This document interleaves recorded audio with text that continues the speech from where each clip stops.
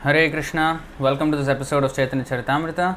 This is part 2 of the glories of Advaita Acharya. We are reading from the 6th chapter of the Adi Leela of Chaitanya Charitamrita, verse 15 onwards.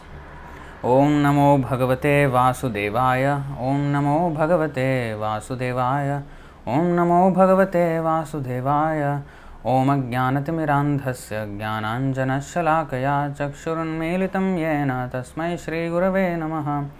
Shri Chaitanya Manobhishtam Sthapitam Yena Bhutale Swayam Rupah Kada Mahyam Dadati Swapadantikam Vandeham Shri Guru Shri Yutapada Kamalam Shri Gurun Vaishnavamscha Shri Rupam Sagrajatam Sahagana Raghunathanvitam Tam Sajivam Sadvaitam Savadhutam Parijana Sahitam Krishna Chaitanya Devam Shri Radha Krishna Padan Sahagana Lalita Shri Vishakhanvitamscha He Krishna Karuna Sindho Dinabandho Jagatpate Gopesha Gopika Kanta Radha Kanta Namostute Tapta Kanchana Gaurangi Radhe Vrindavaneshwari Vrishabhanu Sute Devi Pranamami Hari Priye Vancha Kalpatarubhyascha Kripa Sindhubhya Evacha Patitanam Pavanebhyo Vaishnavebhyo Namo Namaha Nama Om Vishnupadaya Krishna Presthaya Bhutale Srimate Bhakti Vedanta Swaminiti Namine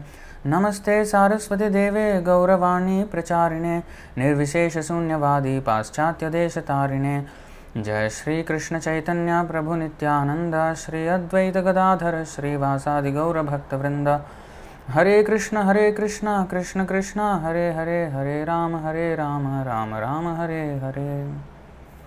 So welcome to this episode of Chaitanya Charitamrita.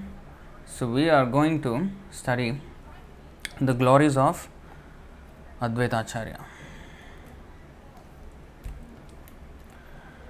So this was the verse we stopped at, actually halfway through the purport of this verse.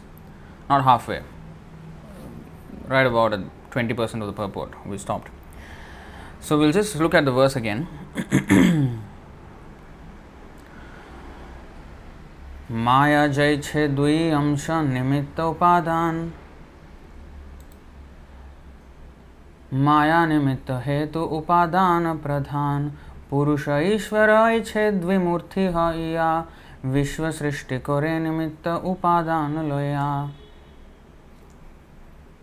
Just as the external energy consists of two parts, the efficient cause nimitta and the material cause upadana, Maya being the efficient cause and Pradhana the material cause, so Lord Vishnu, the Supreme Personality of Godhead, assumes two forms to create the material world with the efficient and material causes.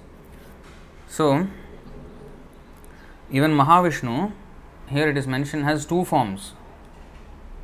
This is the second form of Mahavishnu. One is in charge of the Pradhan, one is in charge of the Maya, which is the efficient cause, which is the manifested cause. Pradhan is the unmanifest. So anyway, we have read about until here. So we are going to read from this paragraph here. The great Vaishnava philosopher Srila Baladev Vidyabhushan. So he has nicely explained the materialistic conclusion in his Govinda Bhashya. Now just before that, we will just get some context from the previous paragraph here. The last sentence you see.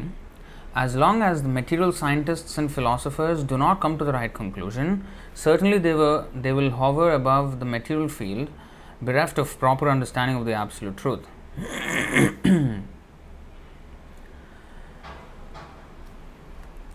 So because they will be inductive, they are doing this research trying to find out everything. They will hover over the material field. They will not come to the right conclusion.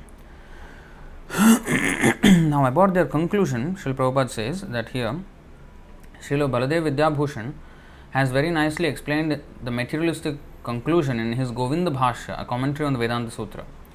Now, before we go further and read his commentary, now this is called Govinda Bhashya because Baladev Vidyabhushan, it is a very interesting story actually. I cannot narrate the entire story, it will take some time.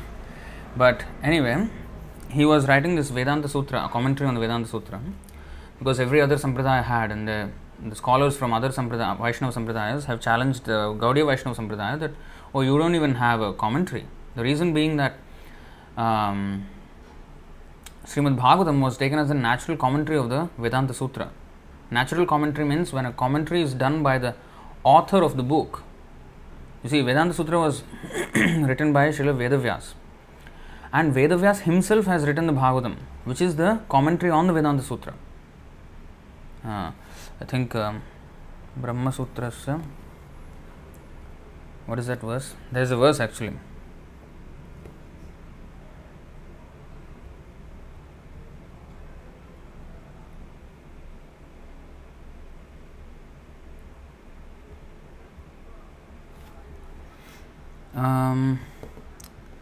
I hope I can find it. Bhashyoyam Brahma Sutranam.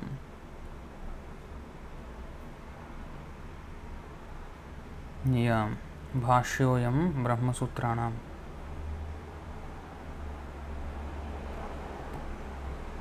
One second, just bear with me here. I'll try to take out that verse. Yes, this is the one. Chaitanya Charitamrita, Madhya Leela, chapter 25, verses 143 and 144, taken from Garuda Puran. This is a quotation from Garuda Puran. What is that?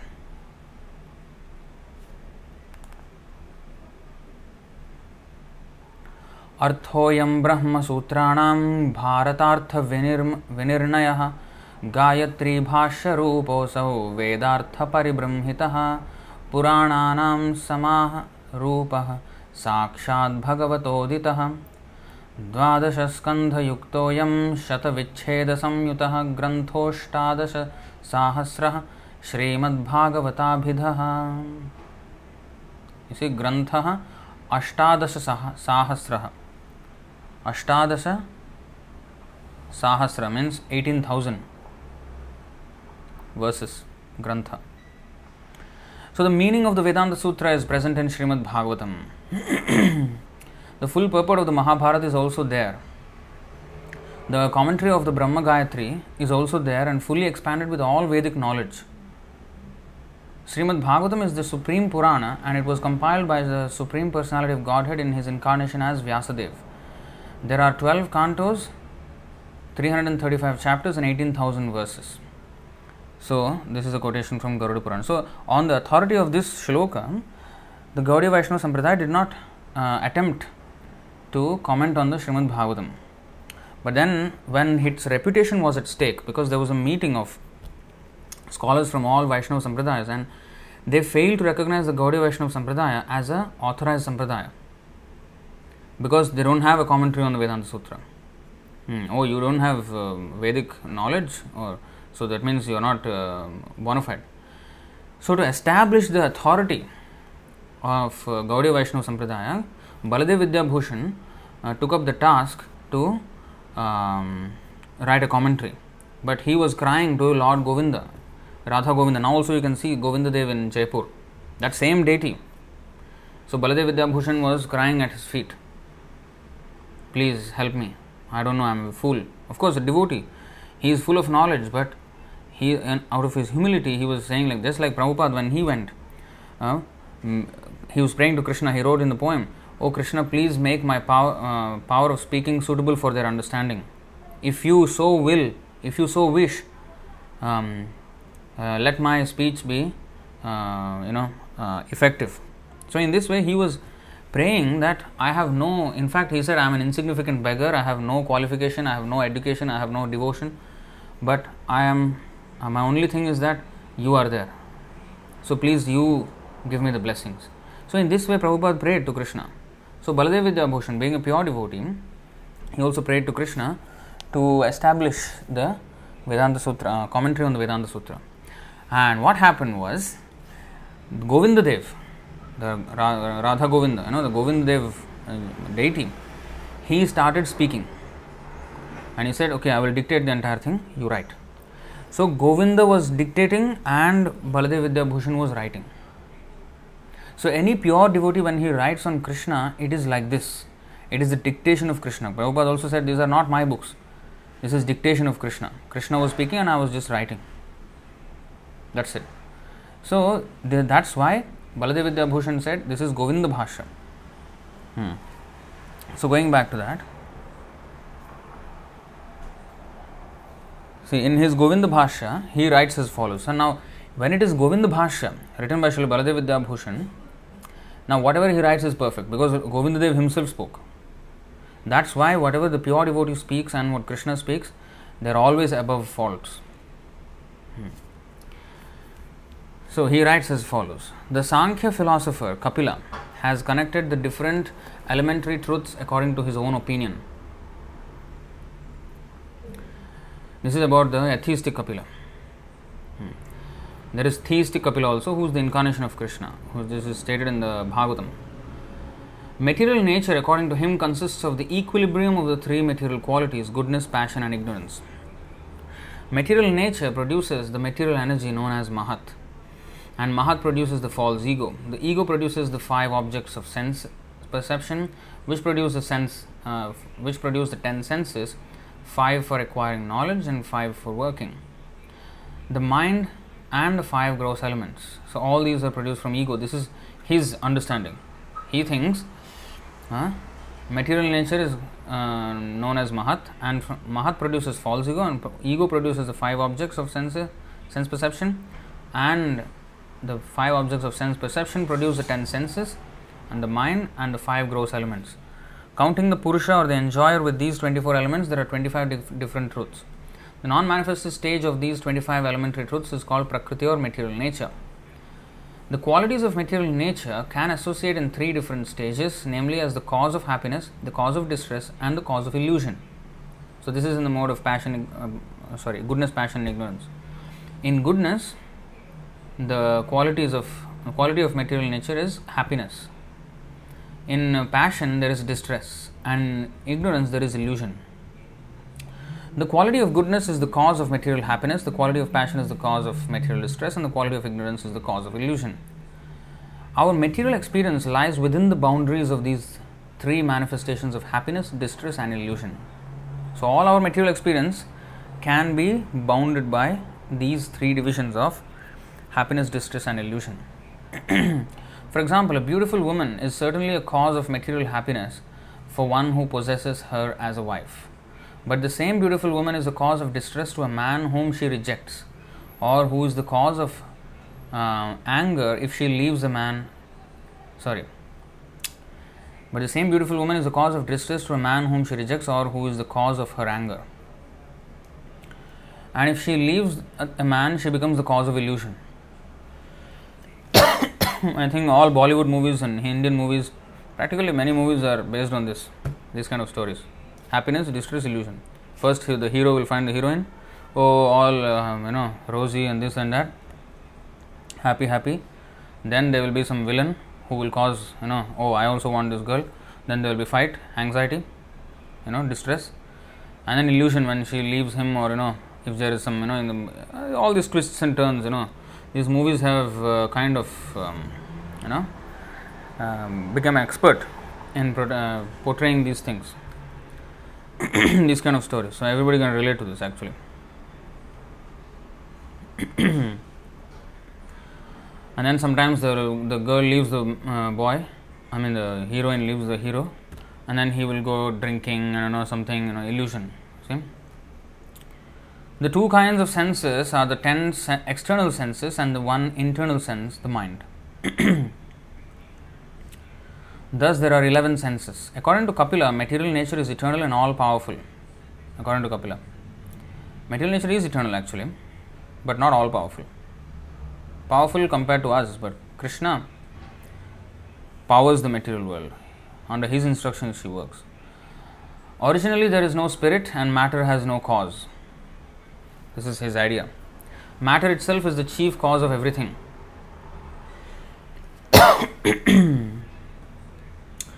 Excuse me. So, it is the all-pervading cause of all causes. The Sankhya philosophy regards the total energy, Mahatattva, the false ego, and the 5 objects of sense perception as the 7 diverse manifestations of material nature.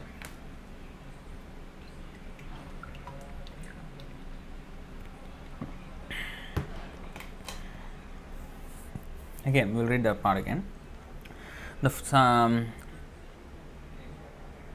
It is the all-pervading cause of all causes. Okay, matter. The Sankhya philosophy regards the total energy Mahatattva, the false ego, and the 5 objects of sense perception as the 7 diverse manifestations of material nature, which has 2 features known as the material cause and the efficient cause. The Purusha, the enjoyer, is without transformation, whereas material nature is always subject to transformation. But although material nature is inert, it is the cause of enjoyment and salvation for many living creatures. Its activities are beyond the conception of sense perception, but still one may guess at them by superior intelligence. Material nature is one, but because of the interaction of the 3 qualities, it can produce the total energy and wonderful cosmic manifestation. Such transformations divide material nature into 2 features, namely the efficient and material causes. So this is all the idea of this Sankhya, this atheistic Sankhya philosophy. Now, because it rejects the conception of God, therefore it falls apart. Any philosophy which rejects the conception of God is bound to be faulty. So, let's read on, try to understand the whole thing. So, material nature is one, but because of the interaction of the 3 qualities, it can produce the total energy and the wonderful cosmic manifestation. Such transformations divide material nature into 2 features, namely the efficient and material causes. The Purusha, the enjoyer, which is the living entity by the way, is inactive and without material qualities, although at the same time he is the master, existing separately in each and every body as the emblem of knowledge. By understanding the material cause, one can guess that the Purusha, the enjoyer, being without activity, is aloof from all kinds of enjoyment or superintendence. Sankhya philosophy, after describing the nature of Prakriti, material nature, and Purusha, the enjoyer, asserts that the creation is only a product of their unification or proximity to one another. With such unification, the living symptoms are visible in material nature, but one can guess that in the person of the enjoyer, the Purusha, there are powers of control and enjoyment. When the Purusha is illusioned for want of sufficient knowledge, he feels himself to be the enjoyer. And when he is in full knowledge, he is liberated. In the Sankhya philosophy, the Purusha is described to be always indifferent to the activities of Prakriti. Again, a reminder, this is not our philosophy. This is the philosophy of the atheistic Sankhya. Okay? The Sankhya philosopher accepts 3 kinds of evidences, namely direct perception, hypothesis, and traditional authority. You see, they don't accept the scripture as very authoritative.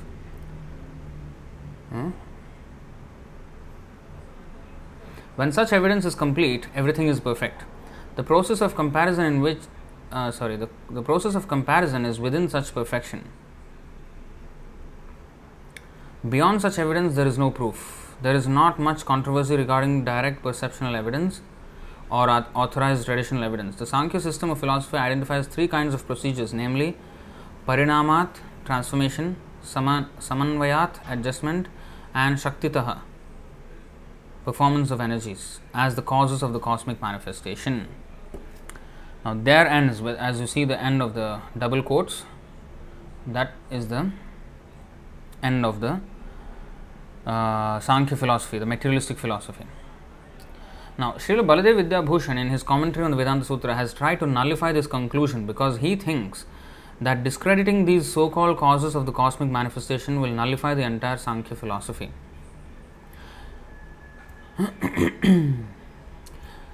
Yeah, so the causes are not material, because he thought it like that. The material in its material cause, in its 2 features, namely the efficient cause and the material cause, the Maya and the Pradhana, the manifested and the non-manifested. So there are different causes. So they are the ultimate cause of everything that happens, and when there is proximity of that nature to the living entity, then there is the propensity to enjoy, which is when he is not liberated, and when he is liberated, he becomes aloof from the influence of the Maya. So he is only taking into account the soul, but he does not understand that actually the soul is the part and parcel of the super soul. that he doesn't take into account. See, so okay, here it is. Materialistic philosophers accept matter to be the material and efficient cause of creation. For them, matter is the cause of every type of manifestation. See, generally they give the example of a water pot and clay. Clay is the cause of the water pot, but the clay can be found as both cause and effect. The water pot is the effect and clay itself is the cause, but clay is visible everywhere in the water pot. A tree is matter, but a tree produces fruit. Water is matter, but water flows. In this way, say the Sankhites, matter is the cause of movements and production. As such, matter can be considered the material and efficient cause of everything in the cosmic manifestation. Srila Baladev Vidyabhushan has therefore enunciated the nature of Pradhan as follows. Material nature is inert, and as such it cannot be the cause of matter. Now, this is actual Vaishnava philosophy. First of all, he stated the philosophy of the Sankhya, atheistic Sankhya philosophy. Then now he is refuting that. Material nature is inert, and as such it cannot be the cause of matter because it's inert. A cause means it acts. It is the one who initiates the action. But when it is inert, it is a dead thing. How can it initiate? Like a car, the car does not initiate the movement. The driver initiates the movement, and then the car will move. So, similarly, the car cannot be considered the cause of the movement. Similarly, material nature is inert. Inert means it is not active. It is activated by person, the personal feature, either the living entities or of course the Supreme Personality of Godhead. See? So therefore, because it is inert, it cannot be the cause. And this is logical. See, material nature is inert, and as such it cannot be the cause of matter, neither as the material nor as the efficient cause. Both. They are actually only nimitta. You see? Instruments. Seeing the wonderful arrangement and management of the cosmic manifestation generally suggests that a living brain is behind this arrangement. For without a living brain, such an arrangement could not exist. Which is true. I mean, even if, as Prabhupada many times said, if even a spacecraft requires so much intelligence to put it into space, why should we think that all the planets which are moving already in space since time immemorial do not require intelligence? One should not imagine that such an arrangement can exist without conscious direction.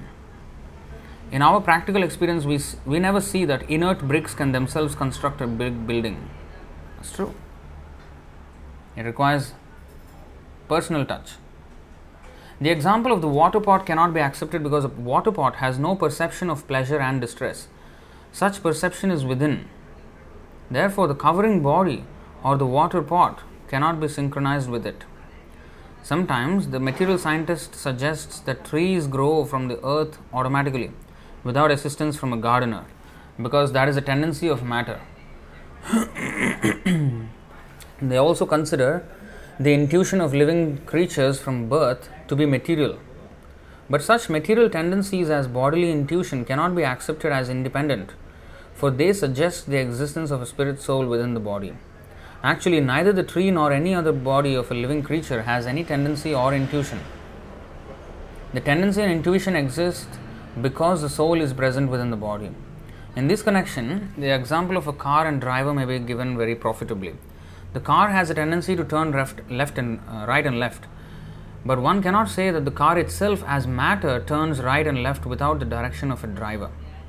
A material car has neither tendencies nor intuitions independent of the intentions of the driver within the car. The same principle applies for the automatic growth of trees in the forest. The growth takes place because of the soul's presence within the tree. This is very clear, you see. Although the car is built to turn left and right and speed and slow down and brake and stop and everything, but without the intention, without the activation of a person, it cannot happen. Even the tendency, now you may say, But then how come when a driver is driving, it can go beyond his control? Like if it has to follow the intention of the driver, right? But why it goes beyond the intention of the driver and does harm to him? Because a driver would never want to bring harm to himself. That will never be his intention. But then it goes against his intention. What is going on? So it is the intention not only of the driver but also of the manufacturer of the car. The driver wants to turn left and right, but the manufacturer of the car provides the facility for the driver to turn left and right, and therefore the manufacturer or the creator of the car has invested the car with certain powers which can be activated by the driver. The driver did not create those powers. The manufacturer created those powers and invested them in the car. But still the car will be inert unless activated by the driver. And if the driver misuses, then it will have adverse effects. So it's not exactly beyond intention, because the intention to turn left or right, because the engineer, the manufacturer has programmed the car in a certain way. Now the driver has to follow that programming. If he does not do according to the direction of the manufacturer, then he will misuse it and it will have adverse effects. Like if we buy a product and don't read the manual and then we just do whatever we like with the product against its intended use, then it's going to produce adverse effects. Anything is like that. So our material body is created not by us but by Krishna through the agency of the material world. So she is the manufacturer under the order of Krishna. So we have to know how to drive this material body to go safely. If we misuse that, then there will be adverse effects, because the power that the body is invested with by the will of the material nature under the order of the Supreme Creator Krishna, that is already set. And the law of karma is set in motion already. So we have to follow. Like the manufacturer has provided the brake, the accelerator. But by mistake, if I step on the accelerator instead of the brake, then instead of stopping, it will move even faster and then hit the whatever is there in front. You see? I want to stop, but I pressed the wrong thing. Then it went faster. So you see, therefore the intention is one thing, but I need to know how to use it, taking the manufacturer's code of procedures. Similarly, we have to take the code of procedures given by Krishna and then conduct ourselves in this world. If we don't do that, if we do whimsically, then we will suffer. Then that is explained. Let's go briefly to Bhagavad Gita. We will go to first this verse, 18:58. Macchittah sarva durgani matprasada tarishyasi atha chetvam ahankaran nashroshyasi vinangshasi. If you become conscious of me, you will pass over all the obstacles of conditioned life by my grace. If, however, you do not work in such consciousness but act through false ego, not hearing me, you will be lost. And how to hear him? How to become conscious of him? By following his directions laid out in the scriptures. Tasmat shastram pramanam te karya vyavasthito jnatva shastra vidhanoktam karma kartumiharhasi. One should therefore understand what is duty and what is not duty by the regulations of the scriptures. Knowing such rules and regulations, one should act so that he may gradually be elevated. So we should know from the scriptures what is duty and what is not duty. But if we don't consult the scriptures, this is what happens. 16:23. Ya shastra vidhim utsrijya vartate kamakaratah na siddhim avapnoti na sukham na param gatim. He who discards scriptural injunctions and acts according to his own whims attains neither perfection nor happiness nor the supreme destination. Now, if we drive without following any rules of usage of the car and the rules of traffic, then we're not going to reach the destination. We get crashed somewhere. You see? And that's what is happening. We don't reach the supreme destination that we're supposed to reach as a soul in a human body. In human life, we are supposed to reach the supreme destination. This human life is meant for that. But if we don't use it properly, then that's what happens. So why does it go out of control of the driver? Because there are two aspects, two controllers of this, the driver and the manufacturer. Manufacturer has set a certain code and certain procedure how this will work. Now we have to know the procedure and work it, make it work. Now if I don't follow the procedure, when I say I don't follow the procedure means I am, see the like suppose when I want to press the brake, but I press the accelerator. I did follow the procedure. I followed the procedure of accelerating it. But in my mind I wanted to actually stop it. But I followed the procedure of acceleration. Similarly, everybody wants to become happy, but they are following the procedure of unhappiness. They wish Happy New Year 2020. It turned out to be bad. Happy New Year 2021. It turned out to be worse. So, why? Because they want a procedure of happiness. They want happiness to come, but they're following the procedure of unhappiness. It's not that they're not following the process, not following the procedure. There is procedure for both. Now, what we have to do when? Now, there is a time for acceleration, there is a time for braking, and we need to know when to do that, where to do that.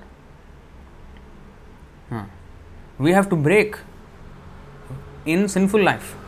We have to accelerate in devotional life. But if we brake in the devotional life and accelerate in sinful life, then we're going to meet with an accident. So this is what we're doing. So we are following the procedure, but in the wrong place, at the wrong time. So therefore we have to conduct ourselves properly.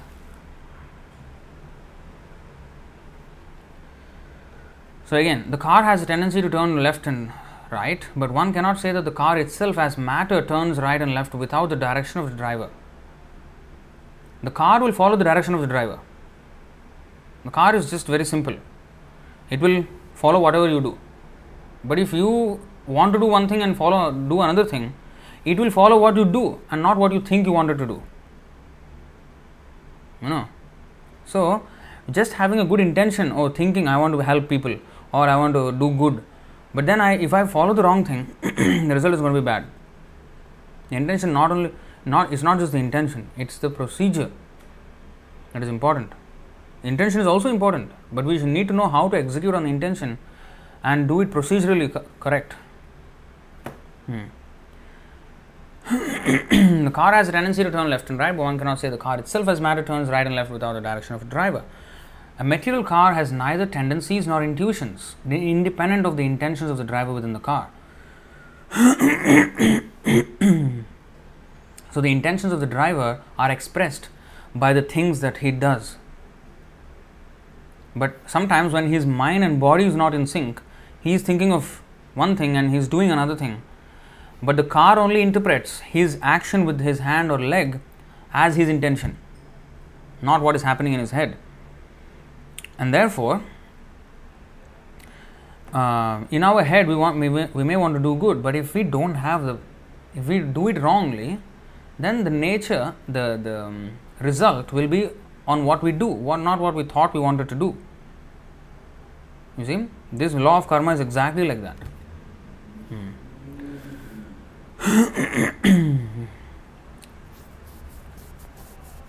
The same principle applies for the automatic growth of trees in the forest. The growth takes place because of the soul's presence within the tree. Sometimes foolish people take it for granted that that because scorpions are born from heaps of rice, the rice has produced the scorpions. This is called Tandula Vrishchika Nyaya, I think. There's a logic of rice and the scorpions. The real fact, however, is that the mother scorpion lays eggs within the rice, and by the proper fermentation of the rice, the eggs give birth to several baby scorpions, which in due course come out. So it's not that the rice has produced scorpions, but the scorpion has gone inside and laid the eggs and let them incubate in the rice heaps. And when they are actually, when they actually hatch, then the scorpions will come out of rice. But it's not that the rice has produced scorpions. And this Darwin, this is his theory. This is rice scorpion theory. This Thandula Vrishchikanya is his, because he says life, and nowadays, I mean, the whole modern science is like that. They accept that life has been produced from chemicals. It is like rice has given birth to scorpions. So this is foolish. This does not mean that the rice gives birth to scorpions. Similarly, sometimes bugs are seen to come from dirty beds. This does not mean, however, that the beds give birth to the bugs. It is the living soul that comes forth taking advantage of the dirty condition of the bed.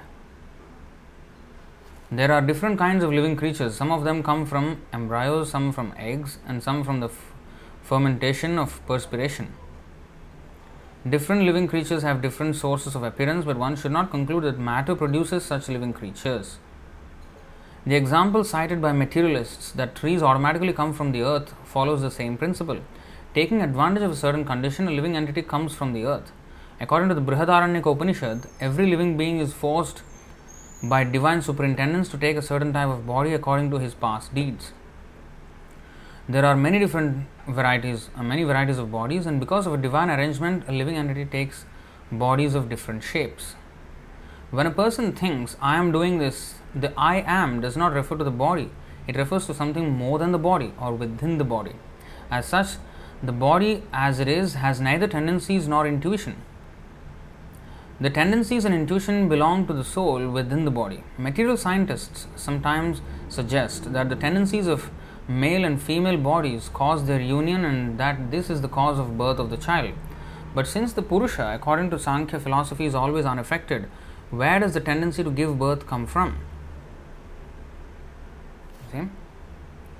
Sometimes material scientists give the example that milk turns into curd automatically and that distilled water pouring from the clouds falls down to earth, produces different kinds of trees and enters different kinds of flowers and fruits with different fragrances and tastes. Therefore, they say matter produces varieties of material things on its own. In reply to this argument, the same proposition of the Brihadaranyaka Upanishad that different kinds of living creatures are put into different kinds of bodies by the management of a superior power is repeated. Under superior superintendence, various souls, according to their past activities, are given the chance to take a particular type of body, such as that of a tree, animal, bird, or beast, and thus the different tendencies develop under these circumstances. Now, why Baladev Vidyabhushan is quoting from the Brihadaranyaka Upanishad? There is similar verse in the Bhagavatam also, but that is the point. When he is writing from commentary on the Vedanta Sutra, he should quote from the Shruti. And Bhagavatam is considered Smriti.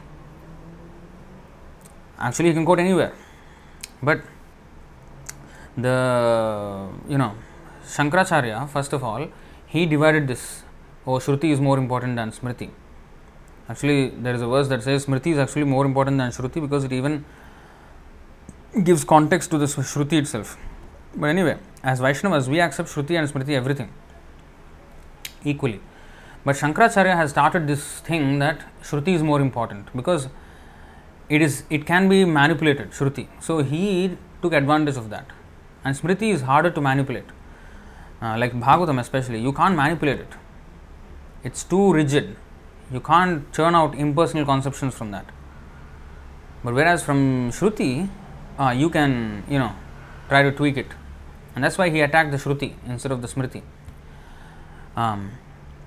That itself shows that Smriti is more powerful because Smriti was not able to be attacked very easily, whereas Shruti was able to be attacked. And Shankaracharya found the weaker link in the Vedas, in the Vedic literature, and he attacked that. That verse which is quoted by Nimanitaya Prabhu in that video against the Zakir Naik, so in that he quotes that verse. I have not taken note of that verse. It says that Shruti and Smriti both are important, but actually Smriti is even more important than Shruti. And that's why it withstood the attack of, especially Srimad Bhagavatam, withstood the attack of Shankaracharya. He could not touch the Bhagavatam. It was way too difficult for him to touch the Bhagavatam. That's why he did not even attempt it. It's so powerful. So, so he started the Shruti more important thing. So, when Vaishnava Acharyas produced, commentaries, so they had to defeat the Shankaracharya's philosophy.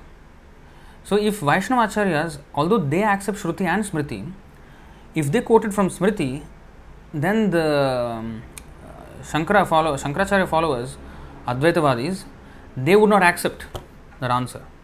So to make them accept, they limited themselves to the evidence from Shruti and not Smriti. And they quoted from Shruti to defeat especially Ramanujacharya. He smashed that Advaita philosophy of Shankaracharya, left, right and center, all quoting from Shruti. So that's why they quoted from Shruti, to make it acceptable to them. Oh, you don't want to listen to the Smriti evidence? Okay, let me quote from Shruti and still defeat you. So that was the Vaishnava Acharya's mode of presentation, and that's how they did it. And all the Sampradayas had them, except Gaudiya Vaishnava Sampradaya. So that's when Baladev Vidya Bhushan wrote. And he also is quoted from this Brihadaranyaka Upanishad.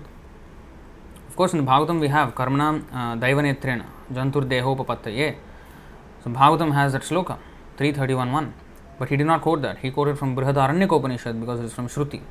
So you have to understand all this context and background, why these particular verses were quoted.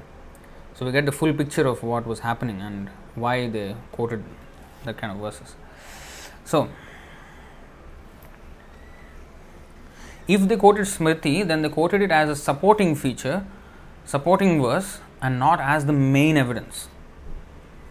Although Vaishnavas take it as main evidence, but the Shankara followers, they don't.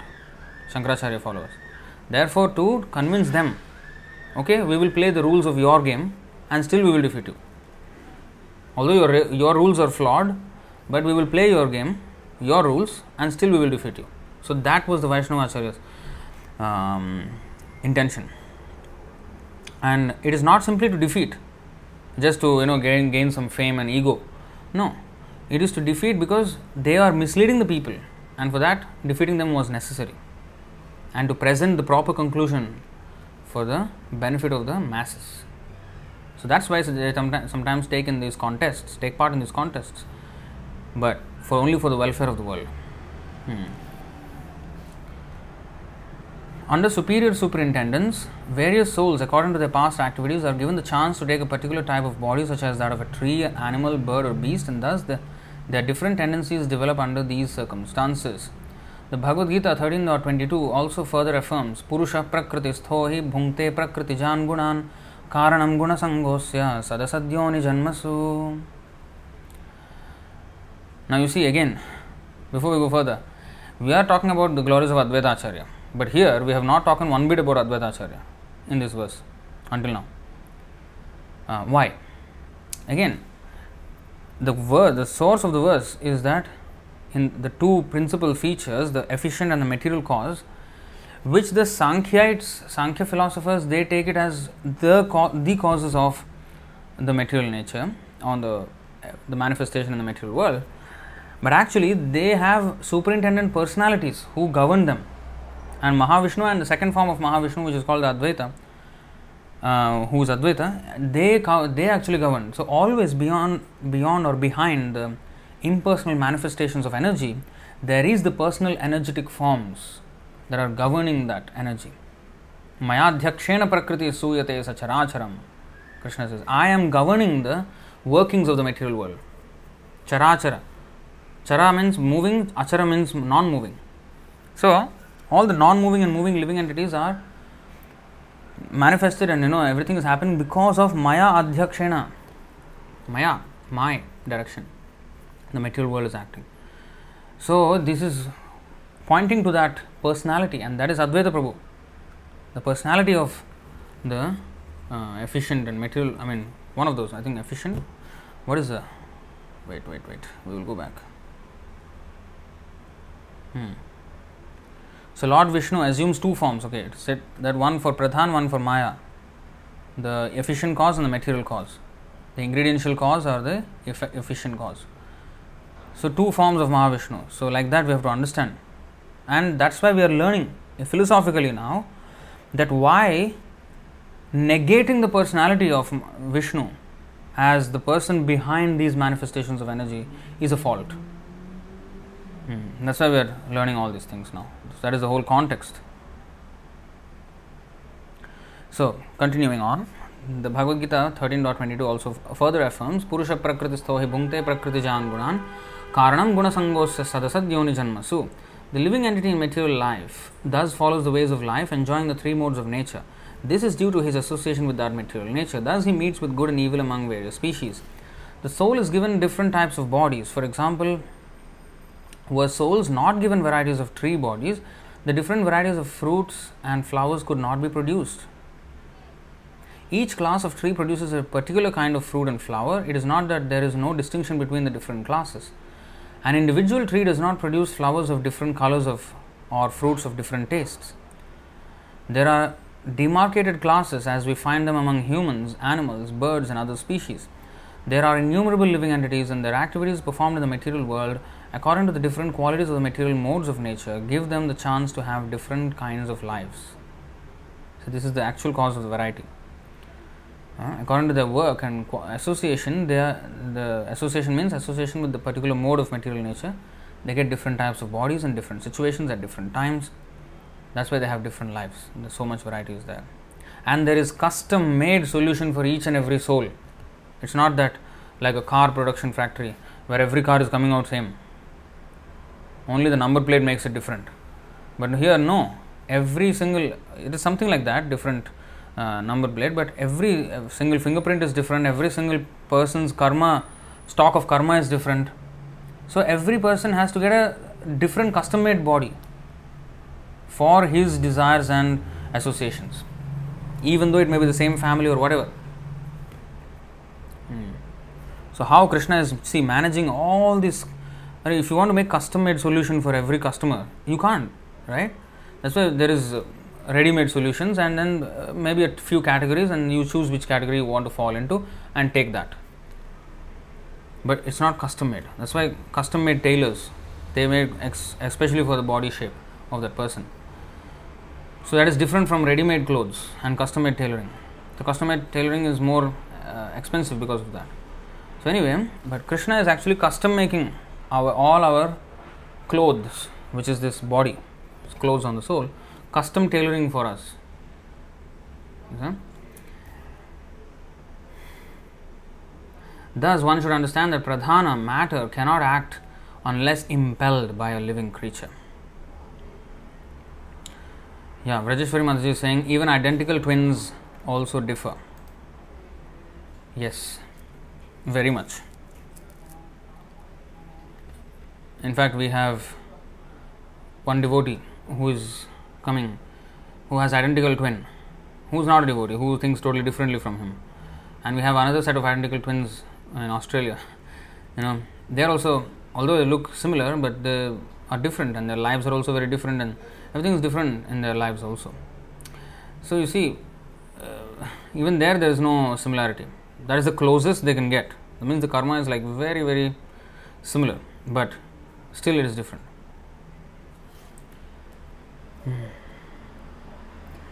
The materialistic theory that matter independently acts cannot therefore be accepted. Matter is called Prakriti, which refers to female energy. A woman is Prakriti, a female. A female cannot produce a child without the association of a Purusha, a man. The Purusha causes the birth of a child because the man injects the soul, which is sheltered in the semen, into the womb of the woman. So the souls are in the semen of the man, and then they are injected into the womb of the woman. Here in the material world, the man also cannot independently produce a child. Sometimes big yogis did that. They could do that. Not being especially pregnant themselves, it's not like that. They put their semen in the pot of ghee and something like that, and then chanted the mantras, and with the yogic mystic power they did that kind of things.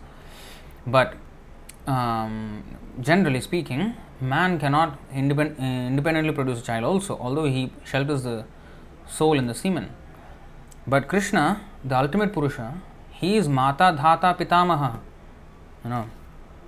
He can do everything. Like Brahma was born from his navel without the help of Lakshmi, who was just sitting by the side. But still, he did not take help of Lakshmi to produce Brahma. Pitahamasya jagato mata dhata pitamaha vedyam pavitram omkara riksamaya jurevacha. I am the father of this universe, the mother, the support, and the grandsire. I am the object of knowledge, the purifier, and the syllable Om. I am also the Rigs, the Sama, and the Yajurvedas.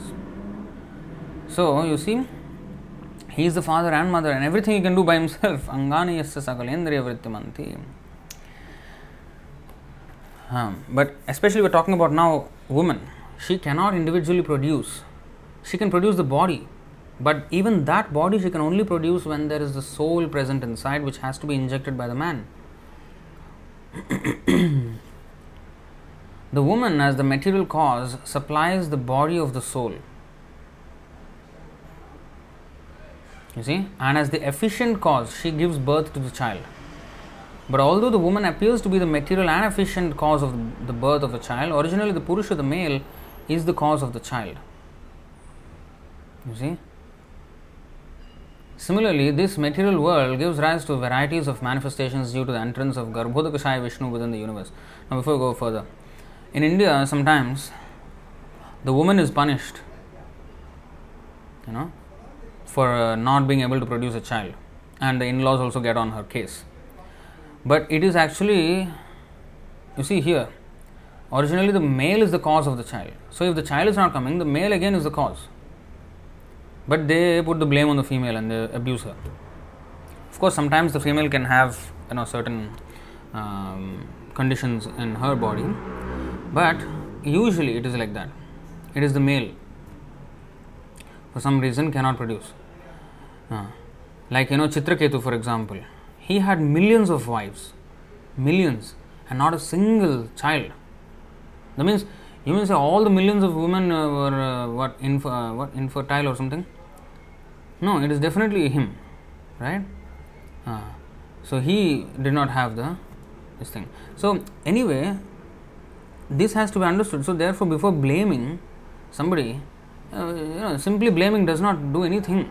It's foolish to do that, unnecessarily causing distress to a person when it is not even their fault. This is stupidity without understanding any science. This is totally unscientific. From here we can understand that the male is the cause of the child, or the lack of it. So similarly, this material world gives rise to varieties of manifestations due to the entrance of Garbhodakashaya Vishnu within the universe. You see, again, this whole material world is moving because of Garbhodakashaya Vishnu having entered into the material world. And even he said, where is that? I think 1512.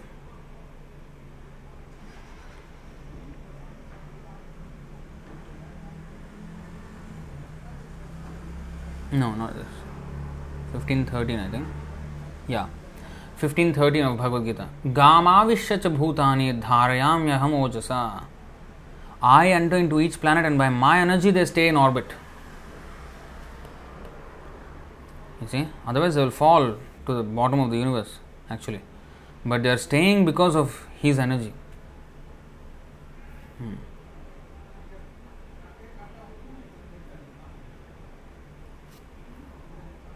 So again, it points to the Purusha, the person who is actually moving the material manifestation. Similarly, this material world gives rise to varieties of manifestations due to the entrance of Garbhodakashaya Vishnu within the universe.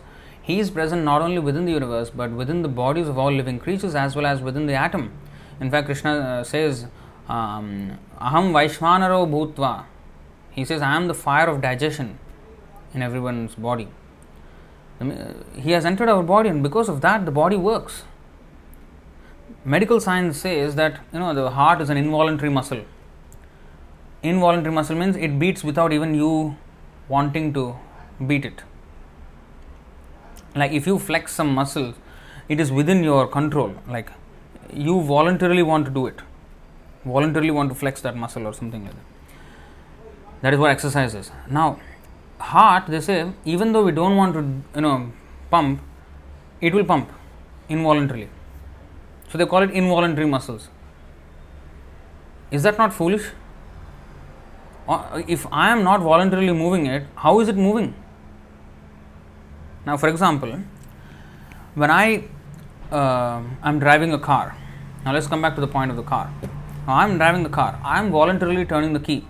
But I'm not voluntarily turning on the pistons movement and in the engine, the spark plug and everything. But effectively, I'm doing that by this key. But on whose direction are those pistons moving?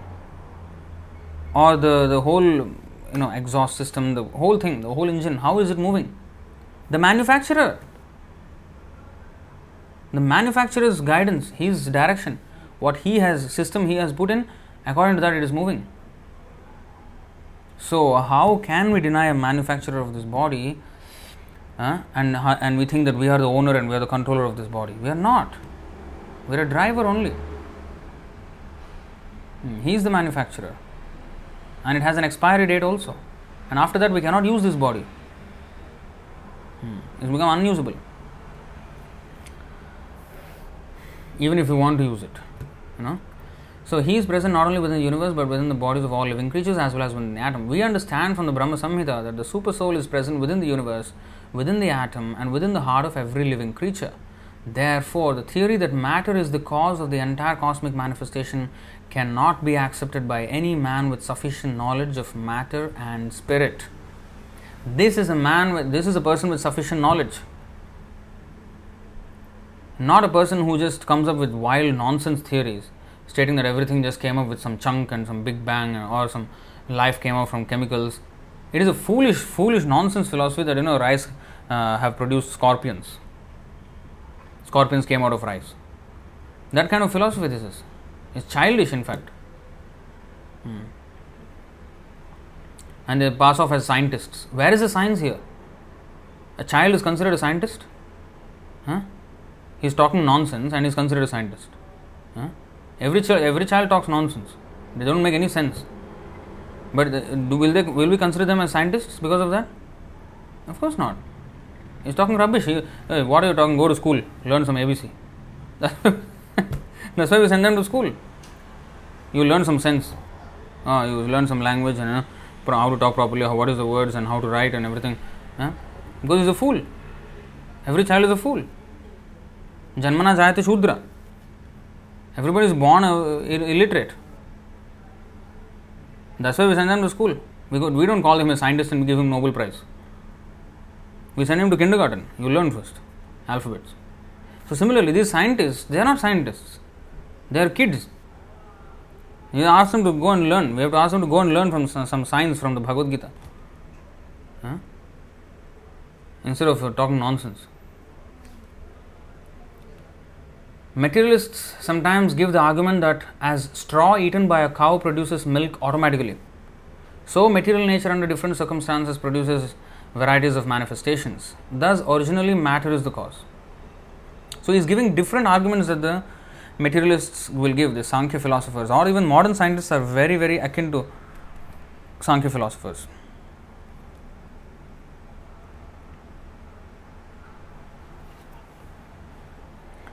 Rajeshwari Mataji is saying, not only that, even she is not a cause for male and female baby, yet she is targeted. Yeah, that's another point.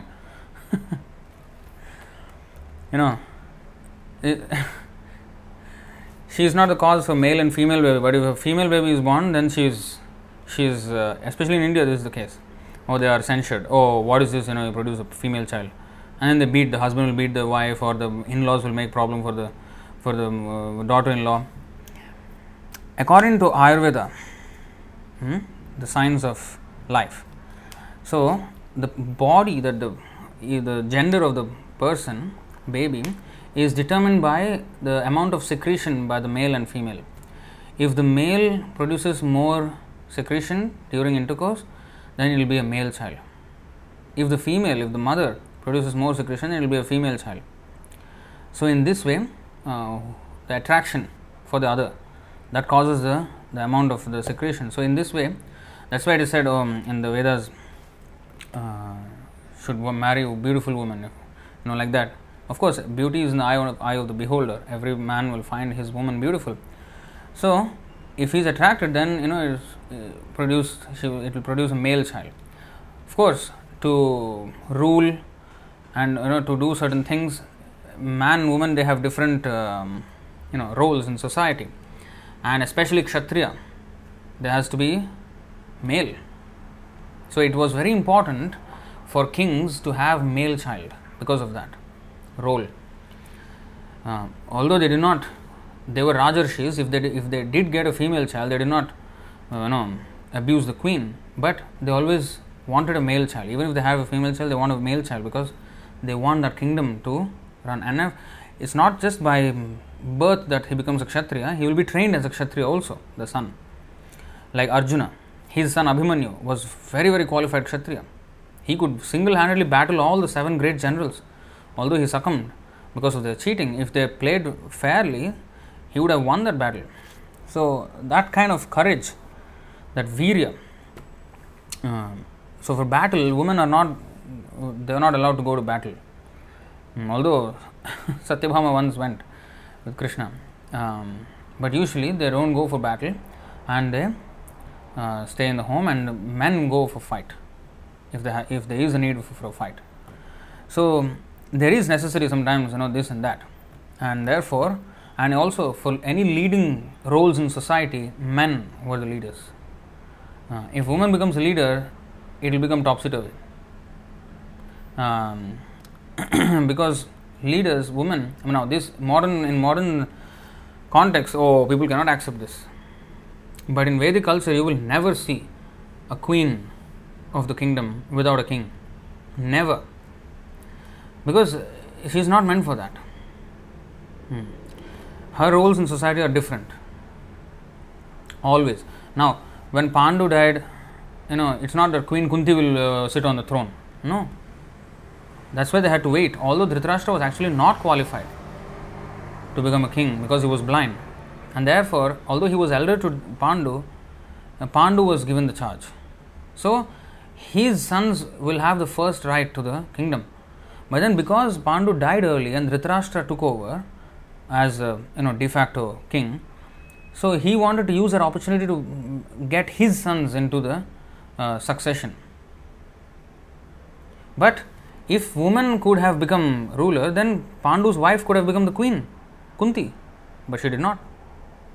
It was not even acceptable, and she also knows that. A woman should not lead. Of course, it's not that if a man leads, everything will be perfect. If he is a devotee, yes. If he is a rascal, then everything will go to dust. So, first of all, man, and then he was to be leader, he was to be devotee. So, all these things are code of conduct for society. So, there are different roles. For leading the society in the right path, men lead the way, and women, they are protected, and they have important roles as well, as we have fully gone through in the Vedic motherhood Tattvadarshan episode. They have important role in maintaining the family and raising up the children who are the future citizens of the world, right? So there is sufficient role for everybody, and they have to play their roles. If they try to compete, then that's when the problem starts, and that's exactly what's happening today. They want competition. Now everybody equal. Equal in what sense? So this is not correct. It's not that all fingers are equal. If all fingers were thumbs, your hand would look horrible and it would not make much sense. You can't do much work with that hand. Everything is a thumb, and then all short fingers, and then every type of finger has to be there. If all your body was full of heads only, everybody want to be head. Then a whole body heads only, how are you going to move? It requires legs. How are you going to work? It requires hands. So everybody is important, but there is a head which is most important, which governs everything else. And everybody, if they follow the direction, then yes. So the head should be the Brahmins, the sannyasis, who are usually men, and the women follow in their footsteps. So this is perfect structure of society. But today they don't follow this. That's the problem. So again, coming back to the point here, thus originally matter is the cause. They say like that. Materialists sometimes give the argument that as straw eaten by a cow produces milk automatically, so material nature under different circumstances produces varieties of manifestations. See, straw went in and milk came out. You see? So matter is the cause. So matter only transformed and produced something else. Thus, originally matter is the cause. In refuting this argument, we may say that an animal of the same species as the cow, namely the bull, also eats straw like the cow, but does not produce milk. Under the circumstances, it cannot be said that straw in connection with a particular species produces milk. The conclusion should be that there is superior management as confirmed in the Bhagavad Gita 9.10, where the Lord says, Mayadhyakshena prakriti suyate sacharacharam. This material nature is working under my direction, O son of Kunti, and it is producing all moving and unmoving beings. The Supreme Lord says, Mayadhyakshena, under my superintendence. When He desires that the cow produce milk by eating straw, there is milk. And how does He desire that? He desires by deciding the gender of that person, that soul in that body. And that happens at the time of conception. And who produces more secretion and all that, it all again depends on the Lord. Do the man and woman, they have measurement? Okay, I produce this much, you produce that much. No. It's by the will of the Lord. Things that seem on the spur of the moment or on the instantaneously, something happen, accidentally happen, we don't know. But the Lord's desire acts through that. In a millisecond, His desire is executed. The entire fate of that soul for the next 80 years is decided at the time of conception. Everything is decided in a single flash of moment. It just happens for a few seconds, the sexual intercourse, but in that the Lord has already decided, and this is going to be the future of this person. So, you see, when He desires that the cow produce milk by eating straw, there is milk. And when He does not so desire, the mixture of such straw cannot produce milk. Even for the cow, she will not produce milk if she has no child, offspring, right? Even like if it has been a long time after giving birth, even if the cow eats grass, she will not produce milk. The same cow. So when the cow produces milk when the offspring is born, even not only cow, even woman is like that. Her breasts will be filled with milk immediately when the child is born. Until then there is no milk in the breasts. But when the child takes birth, comes out, immediately the breasts are full of milk, ready for the child. The woman did not know how it happened. No way. They say, oh, hormonal changes, this and that. Who is changing the hormones? The doctors are changing, or the woman is changing. Under whose control it is changing? So it is the Lord's will. It is the Lord's will. So by the Lord's arrangement, milk is immediately there for the child. Similarly, the cow also, how it is producing milk? It is by the arrangement of the Lord that, okay, His law. Just like the manufacturer of a car has a law. He produces accelerator, it will move. And how it will move? First of all, the pistons will move faster, and then there's more rotations, more RPM, rotations per minute, and in this way, the wheel will move faster. So the whole mechanics of arrangement. Now you may say, oh, it is moving faster because the piston is moving faster. Yeah, but who has arranged this system that if you press something near your foot, some pistons at the back or somewhere in the front, they are moving faster. How and why they are connected? Even if they move faster, how are the wheels connected to that? So many parts are moving just by you pressing the accelerator, and those things are not independently acting. And it is like nature has produced this car, and then by nature's arrangement everything is some hormonal changes. Do we say like that? We immediately say, wow, this Mercedes-Benz car is very good, very fast it is moving, or it is very quiet, this and that. This German company is very good. We say like that. Immediately we give credit to the manufacturer. But here the scientists are there, foolish rascals, who don't give any kind of credit to the manufacturer of the vehicle. And in fact, they praise themselves or they blame others. Like they praise themselves, we have come up with this theory of evolution and this and that. Nobel Prize is given. And on the other hand, there is blaming, like in Indian context, I have said the family. When there is a female child or the male child, or when there is no child, then the woman is targeted for that.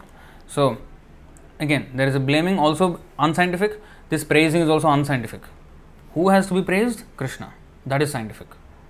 Everything else is unscientific. Nonsense belief systems. They say, we are following some belief. No, we are following science. They are following their stupid nonsense beliefs. The so-called scientists. When He desires that the cow produce milk by eating straw, there is milk. And when he does not so desire it, the mixture of such straw cannot produce milk.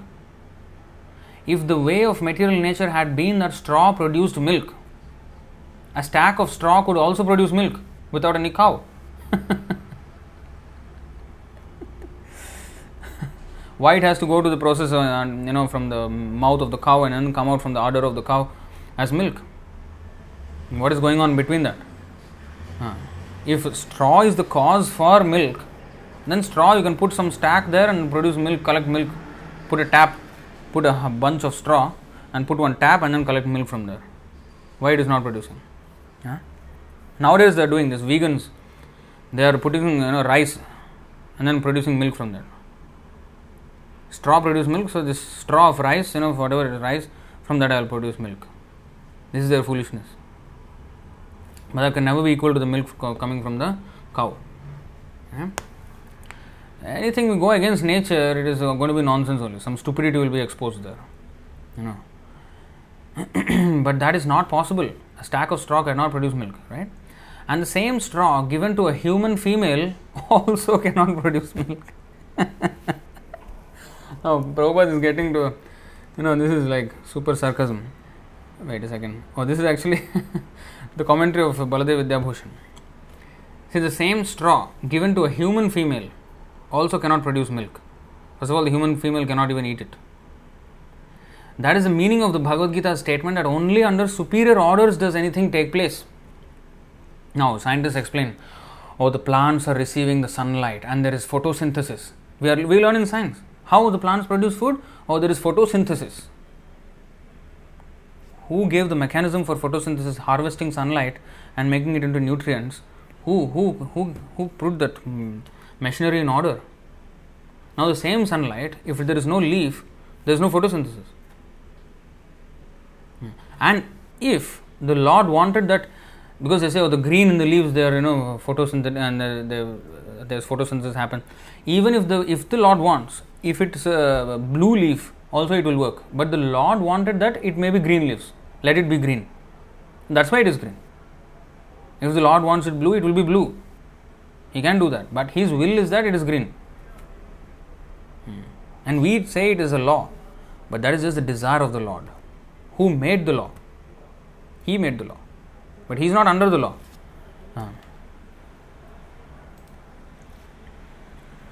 Matter itself, that is the meaning of the Bhagavad Gita statement that only under superior orders does anything take place. Matter itself has no power to produce independently. The conclusion therefore is that matter which has no self-knowledge cannot be the cause of the material creation. The ultimate creator is the Supreme Personality of Godhead. There is no knowledge. There has to be Jnana, Bala and Kriya. So when there is no Jnana, how can there be endeavor? How can there be capacity? Capacity is invested by a person. Now, the car is made of many parts, and if you break down those parts, they are just metal or plastic or a combination of both or whatever it is. Now, or rubber or something. Individually, neither the metal nor the plastic nor the rubber have any power of moving.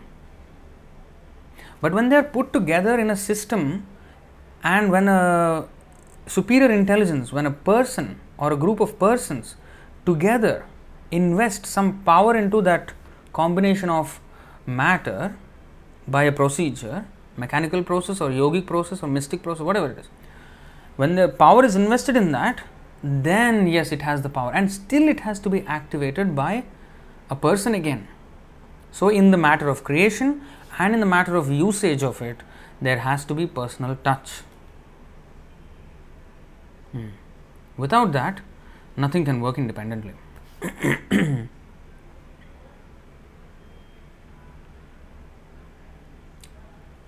If matter were accepted as the original cause of creation, all the authorized scriptures in the world would be useless. For in every scripture, especially the Vedic scriptures like the Manusmriti, the Supreme Personality of Godhead is said to be the ultimate creator.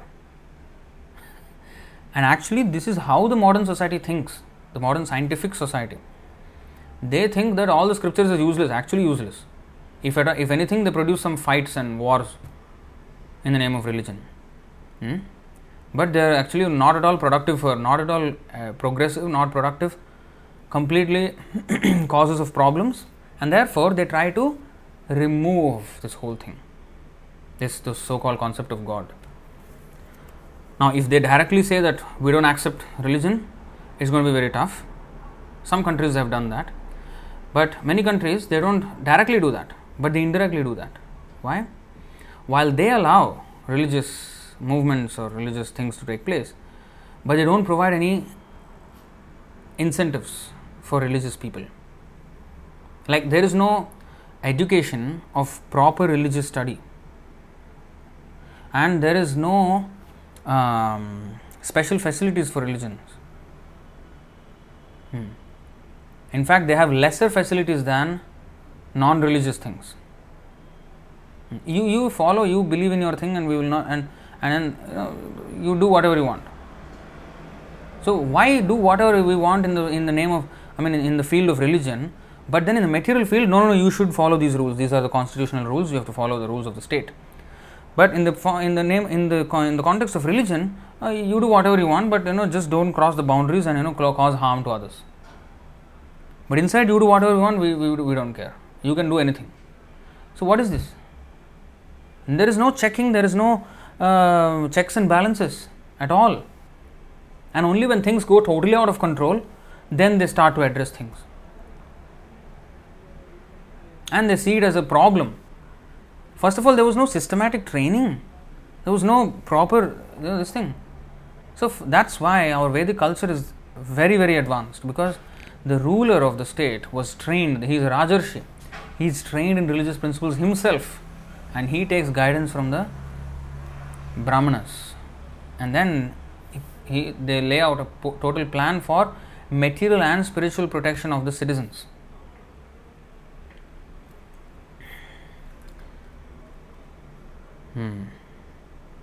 Manusmriti.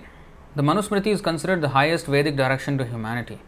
Manu is the giver of law to mankind, and in the Manusmriti it is clearly stated that before the creation, the entire universal space was darkness, without information and without variety, and was in a state of complete suspension like a dream.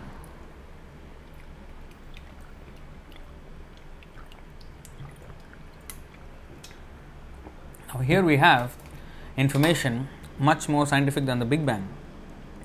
So before creation, the entire space was darkness, without information, without variety, and was in a state of complete suspension like a dream. Everything was darkness. The Supreme Personality of Godhead then entered the universal space, and although He is invisible, He created the visible cosmic manifestation. In the material world, the Supreme Personality of Godhead is not manifested by His personal presence, but the presence of the cosmic manifestation in different varieties is the proof that everything has been created under His direction. Now, I may not see the CEO of Mercedes-Benz, but by the presence of Mercedes-Benz everywhere in the world, car, by the presence of that car, I know that there is a person who is governing this entire Mercedes-Benz. When I see an iPhone, I don't see the Tim Cook, who is the CEO of Apple, but by the presence of iPhone, I know that there is a manager at that company, head of the company. So, although I may not see the person, by the product or by the energy of that person, I can see the presence of that person. I will never conclude that an iPhone was an accidental production of some blast. Something exploded and iPhone came out, and that's how millions of iPhones came out of explosions, or sometimes underwater or something, random. No, it never happens. There is a set process and everything follows that. And that set process is set by, of course, a group of engineers or whatever, and all of them are directed by that one manager.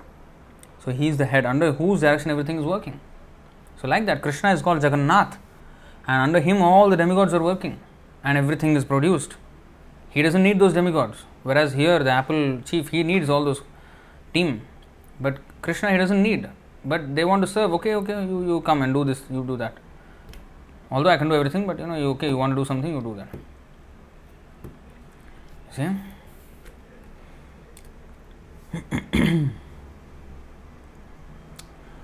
In the material world, the Supreme Personality of Godhead is not manifested by His personal presence, but the presence of the cosmic manifestation in different varieties is the proof that everything has been created under His direction. He entered the universe with all creative potencies, and thus He removed the darkness of the unlimited space.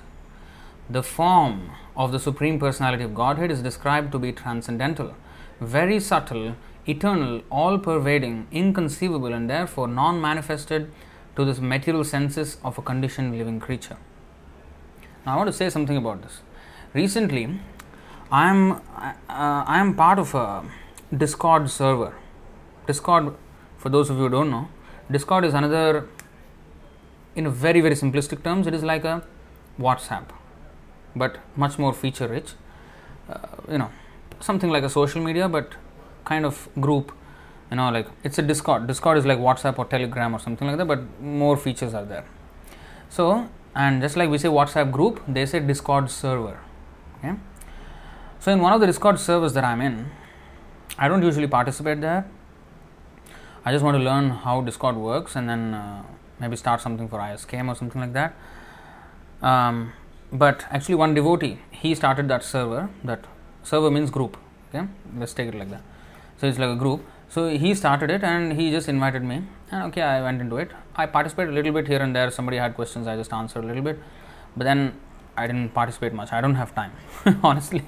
So anyway, there I saw a conversation where somebody was asking and somebody was answering, but the answer was not exactly correct, but I had no time to actually correct that. I was actually busy in my own service here. So he was saying that, you see, the soul, the size of the soul is very small. It's 1/10,000th part of the tip of the hair, the tip. Now, that is very, very small, and we cannot see the soul. But actually, microscopes, they say they can see until very, very small, and 1/10,000th the tip of the hair. I calculated it comes to some kind of microns or something, few microns, but that kind of thing can be seen under powerful microscopes. Why then the soul is not able to be seen? Actually, somebody else answered it correctly in that Discord server. So it is with microscopes, it can be seen, that kind of size, but still they say, oh, it's not visible. Why? Because it is not material. Even if it was as big like this, we still can't see the soul because it's a different nature. Like the mind, for example, we know the mind. The mind is more powerful than the body. In fact, there's a mind over matter, right? And with the power of the mind, they can transcend the so-called pain of the body. Some people do magnificent things with their mental control, right? So mind is so powerful, but yet, although if it's channeled right, it can be more powerful than the body itself. Yet, we see only the body and not the mind. The body is working under the direction of the mind, and yet we don't see it. But we all accept it is there. If something that powerful, which is more powerful than the body, is not visible, and mind is, because it's a sukshma sharir, it's subtle, and soul is even subtler than the mind and intelligence, and that is the reason why it cannot be seen. Now, if you go to here, okay, let's go to the size of the soul first. Okay, let's just put that on record. Now, here in the 2.17 purport of Bhagavad Gita, Shvetashvatara Upanishad 5.9 confirms Balagrashata bhagasya shatadhakalpitasya cha bhago jiva vigneya sachanantyaya kalpate. When the upper portion of a hair is divided into 100 parts, and again each of those such parts is further divided into 100 parts, each such part is a measurement of the dimension of the spirit soul. So here's the dimension of the spirit soul. Now, okay, this is maybe I don't understand how small we can see by the microscope. Okay, this is debatable, right? It's so small, yeah, we cannot see. Now, let us see something more. Super soul. What is his size? He is sitting as, the Lord is also sitting as Paramatma, right? Now, what is his size?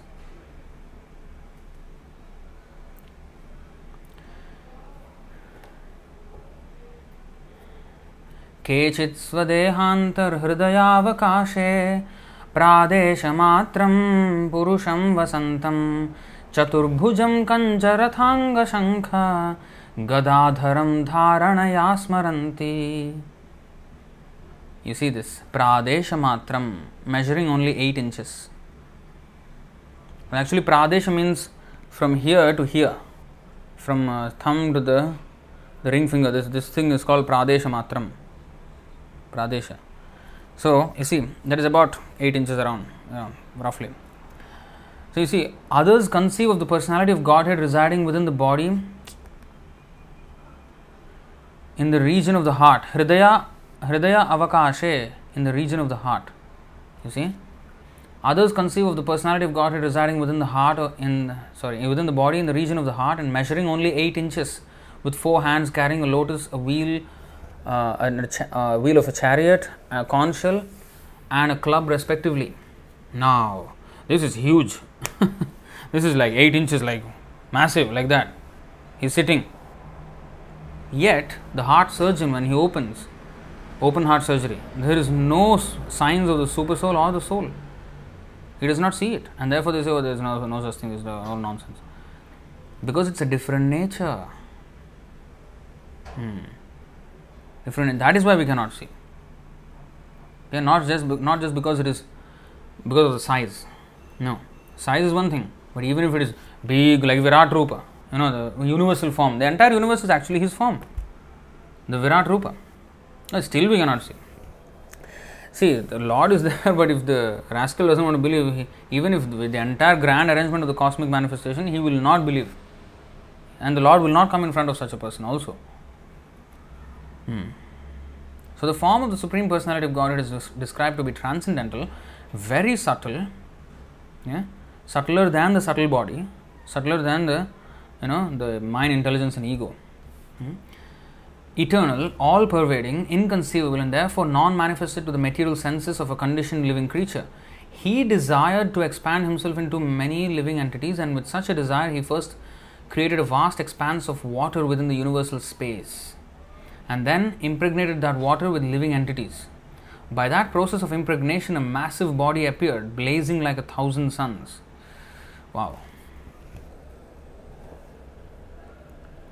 A massive body appeared, blazing like 1,000 suns, and in that body was the first creative principle, Brahma. See, Brahma is not simply like some dull fellow, who don't know anything, like a stupid fool. No. I mean, he was foolish because, see, fool means a person who has no knowledge.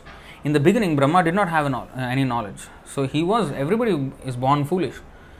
Janmana jayate shudram. So, although he was born like that, but he is not like us.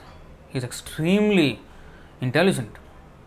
So that's why when the Lord said tapa, he understood immediately what tapasya means and how to do it and everything. Just 2 words, 2 letters, ta and pa. That's it. In Sanskrit alphabet, there are just actually 2 alphabets only, ta, pa. That's it. And he understood what exactly it meant, and he did it for 100 years, and then he saw the Lord also, who gave him the intelligence to understand if a child is born and you say tapa, he will start to cry or something. And we have to do the tapasya. We have to tolerate the child. That is our tapasya. But here, Brahma did the tapasya. Usually when child is born, the parents do the tapasya. The child goes, he undergoes whatever pain or whatever, but he does not explain. And the parents have to figure out, deduce, or what is going on with the child, why is he crying, what is going on. Parents have to do that. No sleep, they have to give up on sleep, they have to sometimes cannot eat. All these things are there. But here the Lord said tapa and Brahma understood. Just born, just newly born, and he understood. So you see, by that process of impregnation, he first created a vast expanse of water within the universal space. You see, this is the story of creation. Forget that nonsense Big Bang. This is the story of creation. And then impregnated the water with living entities. Now, this is interesting that even in water there are living entities. And actually it is said that the Timingala stays in that water of that water of the universe. So that means, you see, there is living creatures even there.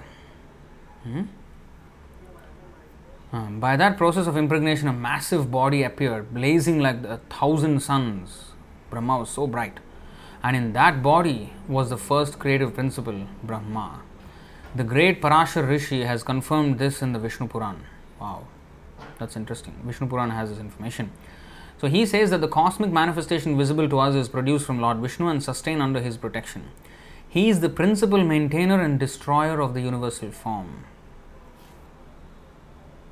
The cosmic manifestation is one of the diverse energies of the Supreme Personality of Godhead. As a spider secretes saliva and weaves a web by its own movements, but at the end winds up the web within his body, so Lord Vishnu produces this cosmic manifestation from his transcendental body and at the end winds it up within himself. All the great sages of the Vedic understanding have accepted that the Supreme Personality of Godhead is the original creator. Which, before we go further, I think there is a verse that says that spider web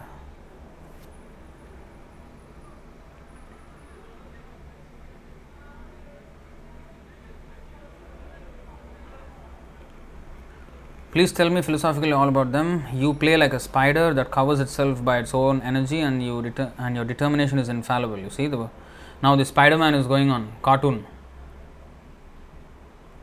That is rubbish. This is real. This is real. Not Spider-Man, Spider God. So God is, Krishna is actually like a spider. He is making up an entire thing. You see. Like even more verses are there. 4:6:43. What is this? This is actually exactly. This is the verse that is Prabhupada is mentioning. Tvameva bhagavan etach shiva shaktyoh swarupayoh vishvam srijasi pasyatsi kridan urna pato yatha. Urna pataha, spider's web. Urna means spider, pataha means web.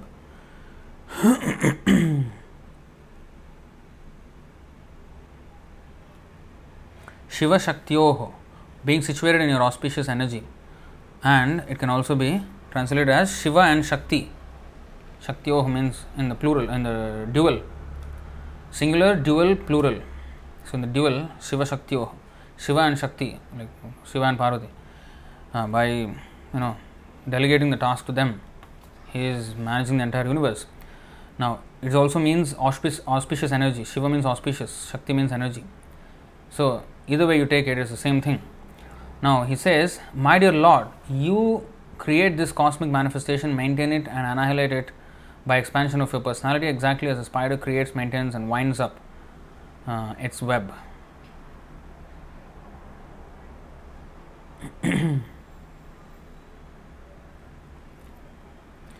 Now who is this even? He is actually speaking of Lord Shiva, you see. Lord Brahma is talking to Lord Shiva here. My dear Lord Shiva, I know that you are the controller of the entire material manifestation, the combination father and mother of the cosmic manifestation, and the supreme Brahman beyond the cosmic manifestation as well. You see, Lord Shiva is actually beyond even the cosmic manifestation.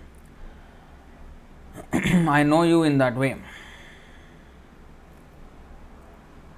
So Shiva is very, very powerful. That's why even Brahma cannot be equal to Lord Shiva.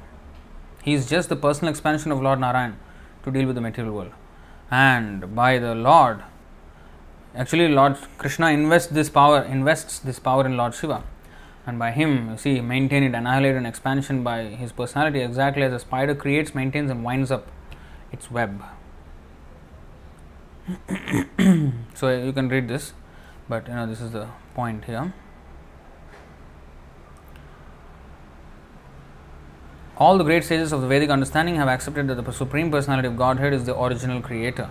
It is sometimes claimed that the impersonal speculations of great philosophers are meant for the advancement of knowledge without religious ritualistic principles.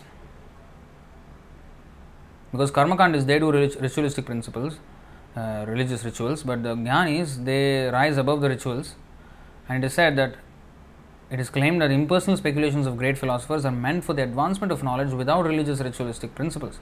But the religious ritualistic principles are actually meant for the advancement of spiritual knowledge. You see? By performance of religious rituals, one ultimately reaches the supreme goal of knowledge by understanding that Vasudeva, the Supreme Personality of Godhead, is the cause of everything.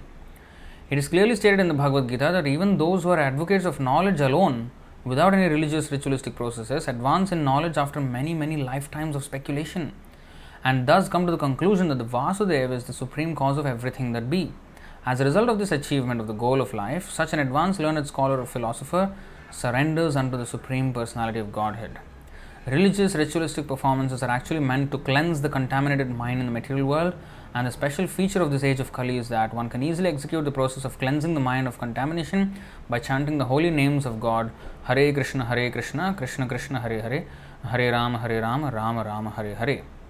So that is the ritualistic process that we follow. There has to be a ritualistic process.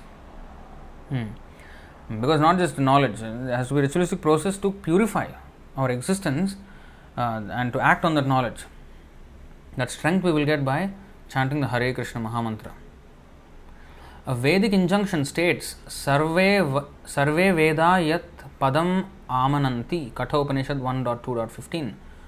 All Vedic knowledge is searching after the Supreme Personality of Godhead. Similarly, another Vedic injunction states, Narayana Para Vedaha. The Vedas are meant for understanding Narayana, the Supreme Lord.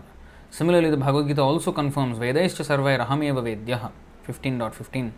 By all the Vedas, Krishna is to be known. Now you see what the Vedas, Bhagavad Gita is saying. It is supported by these Vedic Shruti, Katha Upanishad, and the other Vedic injunction, the source is not mentioned here. Narayana Paraha Vedaha. Sarve Veda Yat Padamamananti. So these statements are there. Therefore, the main purpose of understanding the Vedas, performing Vedic sacrifices, and speculating on the Vedanta Sutra is to understand Krishna. Accepting the impersonalist view of voidness or the non-existence of the Supreme Personality of Godhead negates all study of the Vedas. See, Vedas are meant to understand Krishna. But if the so-called studies of Vedas are meant to take away the form of Krishna from the whole picture, then they are completely working against the entire purpose of the Vedas themselves. Vedas are meant to get us to Krishna. But if the Vedas are studied to go away from Krishna, to not believe in Him, to not accept Him, then the entire purpose is lost. Shrama eva hi kevalam. Sthula tushavaghatinam. It's like beating an empty husk with no grain coming out. No use. In fact, useless labor. Stated in 10.14.4 and 11.11.18. Sorry, 19 I think. Srimad Bhagavatam 10, 14, 4. Shreyasritim bhakti mudasyate vibho klishyanti ye kevala bodha labdhaye teshamasau kleshala eva shishyate nanyadhyatha sthula tushavaghatinam. My dear Lord, devotional service unto you is the best path for self-realization. If someone gives up that path and engages in the cultivation of speculative knowledge, he will simply undergo a troublesome process and will not achieve his desired result. As a person who beats an empty husk of wheat cannot get grain, one who simply speculates cannot achieve self-realization. His only gain is trouble. Now, there's another verse, 18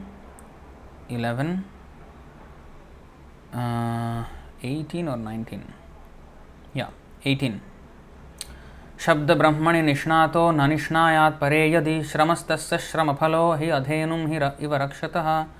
If through meticulous study one becomes expert in reading Vedic literature but makes no endeavor to fix one's mind on the Supreme Personality of Godhead, then one's endeavor is certainly like that of a man who works very hard to take care of a cow that gives no milk. In other words, the fruit of one's laborious study of Vedic knowledge will simply be the labor itself. There will be no other tangible result. I think next verse also.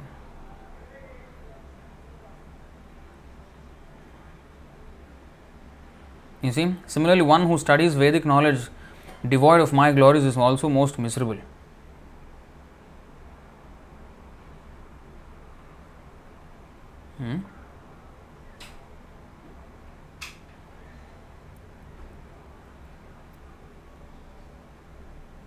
You see, Vacham, Vedic knowledge, Anga Uddhava. See, Gam dugdha doham asatim cha bharyam deham paradhinam asat prajam cha vittam tvatirthi kritamanga vacham Hinam maya rakshati dukkha dukhi. My dear Uddhava, that man is certainly most miserable who takes care of a cow that gives no milk, an unchaste wife, a body totally dependent on others, useless children or wealth not utilized for the right purpose. Similarly, one who studies Vedic knowledge devoid of my glory is also most miserable. And of course, there is this other verse, 1.5.12.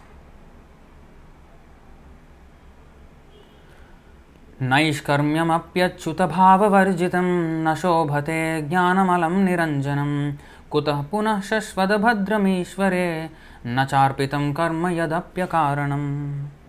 Knowledge of self-realization, even though free from all material affinity, does not look well if devoid of a conception of the infallible God. What then is the use of fruitive activities which are naturally painful from the very beginning and transient by nature, if they are not utilized for the devotional service of the Lord? So, without the Lord being in the center, even great knowledge of self-realization does not look well. So, nothing will be of value if it is without Krishna consciousness. So, Vedas are meant to understand Krishna, not go away from him. Therefore, the main purpose of understanding the Vedas, performing Vedic sacrifices, is to understand Krishna. Accepting the impersonalist view of voidness or the non-existence of the Supreme Personality of Godhead negates all study of the Vedas. Impersonal speculation aims at disproving the conclusion of the Vedas. You see, speculation should be done in support of the Vedic instructions. Like, there are many instructions in the Vedas. So, we have to contemplate on them. Tat Shrinvan Supathan Vicharana. That Vicharana must be done according to the instructions given, not Viruddha. Rupanuga Siddhanta, Rupanugam Siddhanta, what is that? Rupanuga Viruddhapa Siddhanta Dvanta Harine. Srila Bhakti Siddhanta Saraswati Thakur's mantra, Pranati mantra, it is a Rupanuga Viruddha Apasiddhanta Dvanta Harine. So he, Bhaktisiddhanta Saraswati Thakur, he smashes, he destroys any philosophy that is apasiddhanta, that is, against the actual philosophical conclusions of the Vedas, and which is against the principle of Rupa Goswami. Whatever Rupa Goswami has given us Siddhanta, the devotional, the six Goswamis have left us with so much philosophy and Nana Shastra Vicharanaika Nipunao, Sadharma Samsthapakao. They have studied all the Vedic literature and condensed and distilled everything and gave for us the ultimate conclusions of all Vedic literatures. So, whatever Rupa Goswami means, Rupanuga means, Rupa Goswami is the leader of all the six Goswamis.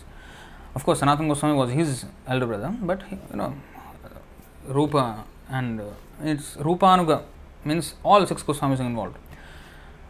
So, whatever the six Goswamis have given us are the essence, the cream of all Vedic knowledge and how to practice devotional service. So, anybody who speaks or presents any philosophy that contradicts that, Dhvanta Harine, it destroys that philosophy. So, we should be like that. We should attack any philosophy that is against Rupa Goswami. All kind of cheating is going on in the name of philosophy and religion nowadays. That all has to be brought to light and exposed, and the real truth must be presented uncompromisingly. So, impersonal speculation aims at disproving the conclusion of the Vedas. This is very offensive. Therefore, any impersonal speculative presentation should be understood to be against the principles of the Vedas or standard scriptures. So, impersonality is totally against the Vedas. So, anybody who says anything in support of this is rascal. Rascal immediately, even if he quotes Bhagavad Gita, Bhagavatam, Vedanta Sutra, whatever, he is a rascal number one. That's it. No compromise. Since the speculation of the impersonalists does not follow the principles of the Vedas, their conclusion must be considered to be against the Vedic principles. That's why they are Gnostic. Anything not supported by Vedic principles must be considered imaginary and lacking in standard proof. Therefore, no impersonalist explanation of any Vedic literature can be accepted. How thoroughly he is smashing in this Govinda Bhashya, this Baladev Vidyabhushan.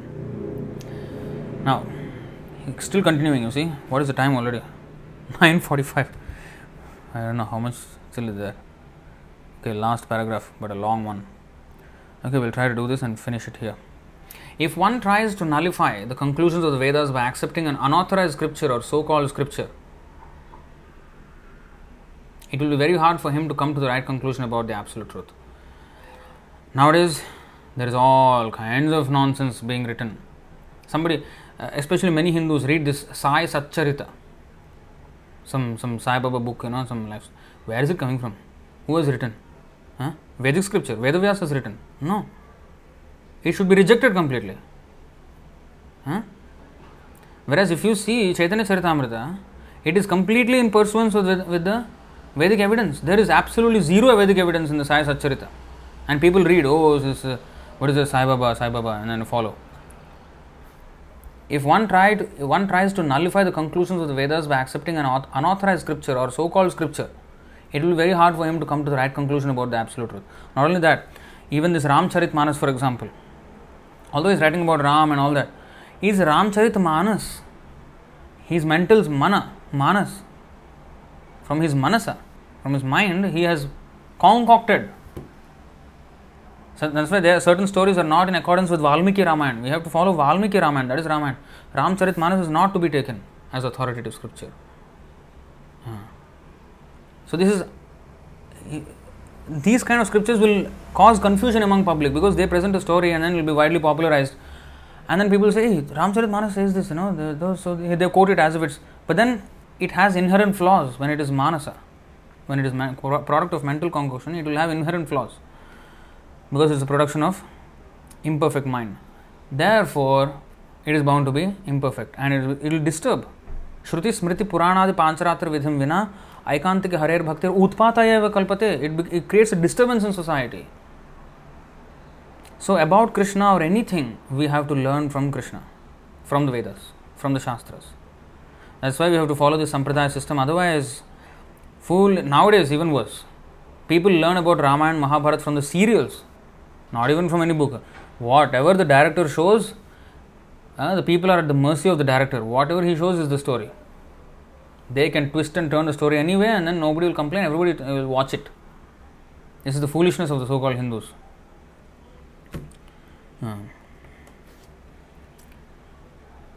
The system for adjusting.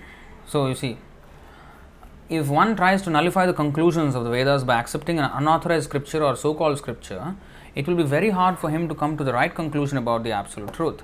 The system for adjusting two contradictory scriptures is to refer to the Vedas. For references from the Vedas are accepted as final judgments. When we refer to a particular scripture, it must be authorized, and for this authority, it must strictly follow the Vedic injunctions.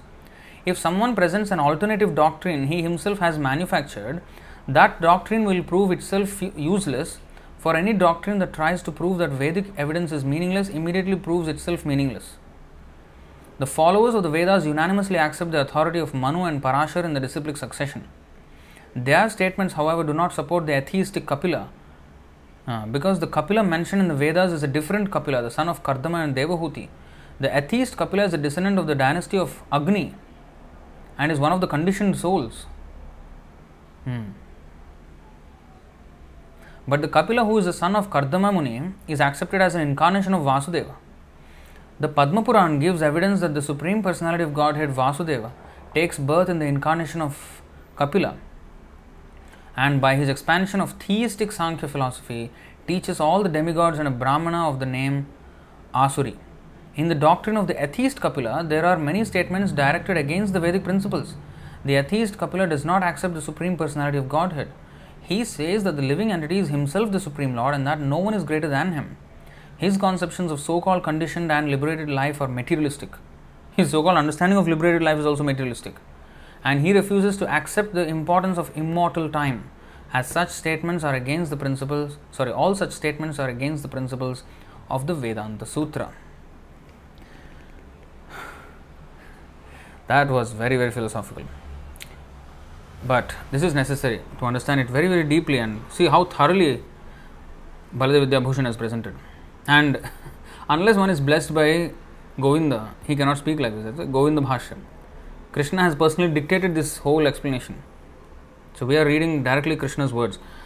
Prabhupada's words are also to be taken exactly in this way. Whatever Prabhupada is writing is Krishna's words. So, that makes it very, very clear. And if you have any questions, we'll take the questions right now. I think there are a few questions. We'll start from the top. Virendra Ekbote is asking, is Achintya Bheda Bhed Tattva is a commentary on the Vedanta Sutra by Chaitanya Mahaprabhu? No. It is a philosophy. It is not a commentary. It is a philosophy. Tattva. It is a philosophy. It is the presentation of the philosophy of Vaishnavism. Inconceivable oneness and difference.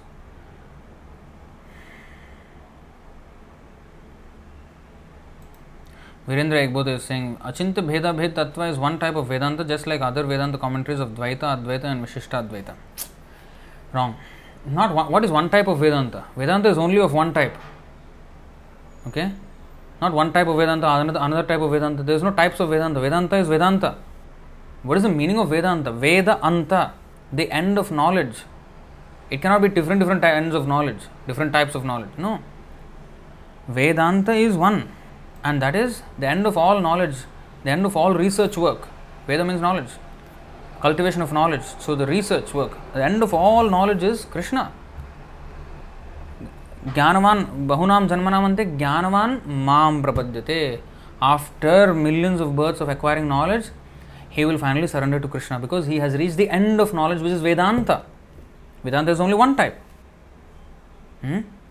Now, these Achintya Bheda, Dvaita, Advaita, Shuddha Advaita, Kevala Advaita, Dvaita Advaita, Vishishta Advaita, these four are just different names but explaining the same principle of qualitative oneness and quantitative difference, and oneness and difference of Krishna and his energies. All these are mentioning the same thing with different nomenclatures, different way of saying it, that's it. Different names, but exactly the same thing. There is no contradiction. We have to choose our words rightly, especially in regards to this Vedic literature. One type of Vedanta is a horrible mistake.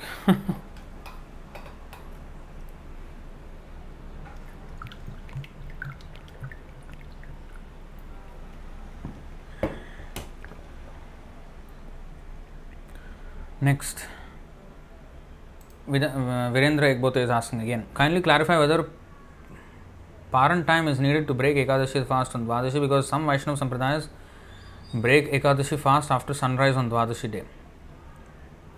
Paran time is extremely necessary, and that's why we have Paran time.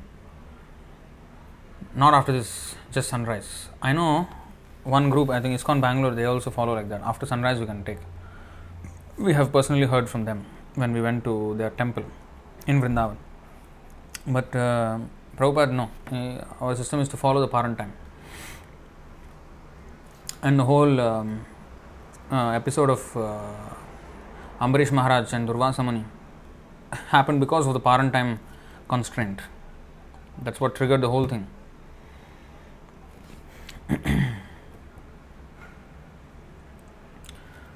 So it is necessary. So next. What else? Again, Virendra is asking, in this birth I am born human and following Krishna consciousness. Is there any assurance or guarantee that even if I don't get mukti or attain spiritual world, I would still acquire a human body to continue with my Krishna consciousness and eventually attain Golok Dham? Who am I to say? I am not Daivanetrena. Like Bharat Maharaj, he was Krishna conscious, and I think he is more Krishna conscious than you.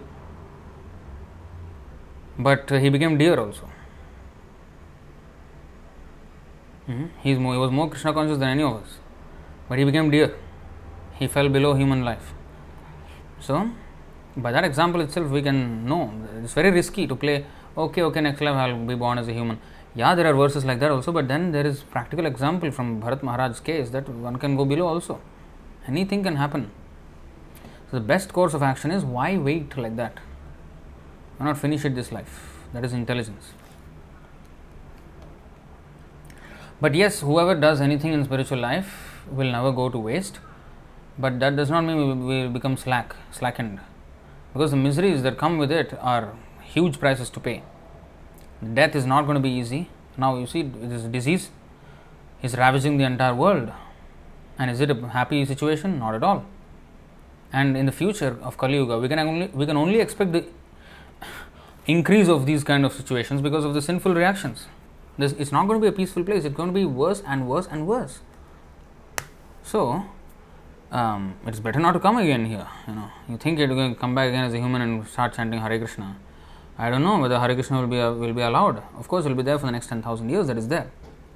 But why take the risk of coming again and all these things? Better go back. So that means we have become serious. Oh, this we have already done. Okay. Virendra Ekbote, again, we have many questions today. Is the Milky Way galaxy our material universe of four-headed Brahma, while there are innumerable material universes existing in one-fourth material sky, such as Andromeda galaxy is the nearest material universe to ours? No. Complete nonsense. We don't accept this galaxy theory. There are many planetary systems, like disks of planetary systems, like 14 rungs of them, and maybe they exist as a galaxy in the sky, I don't know. But such planes are accepted in Vedic literature, 14 planetary systems. But we're not talking about the galaxy when we're talking about the universe. We're talking about everything that we see in outer space and everything that we don't see. Everything is within this one universe. And this is like a shell, like a mustard seed, and another mustard seed is another universe which is totally outside this universe. Totally. We have no access to that at all. You see?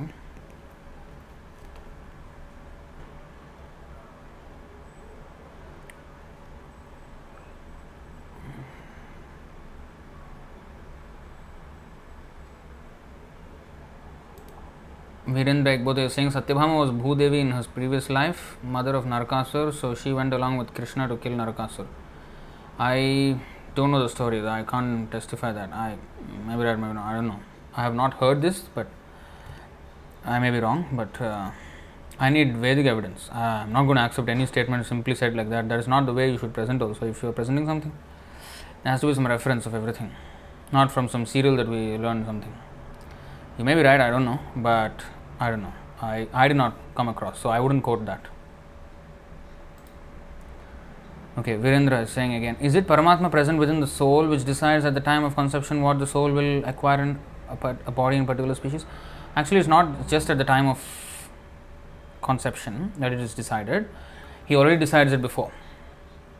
And it just happens in a flash of time when the soul is like, when the gender is decided at the time of conception. So, the execution of it happens in an instant, but the plan also happens in an instant. It's not that he has to think, okay, what is good for the soul? Maybe female, no, maybe male, maybe this species, maybe that. No, everything is very smooth. There's no hiccups or bottlenecks. What is that? Soundari Balasubramanian is asking, Dandavas God brother, Hare Krishna. We have to take water from river in which reptiles 6 stages pollute water even though sun destroys, so that we become non-vegetarian? No, we don't become non-vegetarian. No. We can take water from the river, no problem.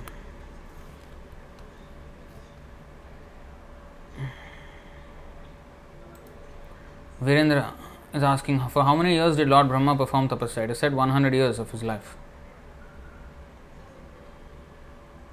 But he lives for only 100 years, right? But no, it's actually 100 years of tapasya, 100 years of searching. First of all, he went down the stem of the lotus to find out the source of the lotus, and then for 100 years, and then he came back, and then he meditated for another 100 years, and then he saw the Lord. And then after that, now he's living his 100 years. I don't know how many 100 years actually he's living. Maybe it's 100 years of the demigods, I don't know. But it's mentioned 100 years in the Bhagavatam. It is mentioned. Let me try to actually take out the verse. Let me see. Brahma, lotus, 100. Let's see if we can get something.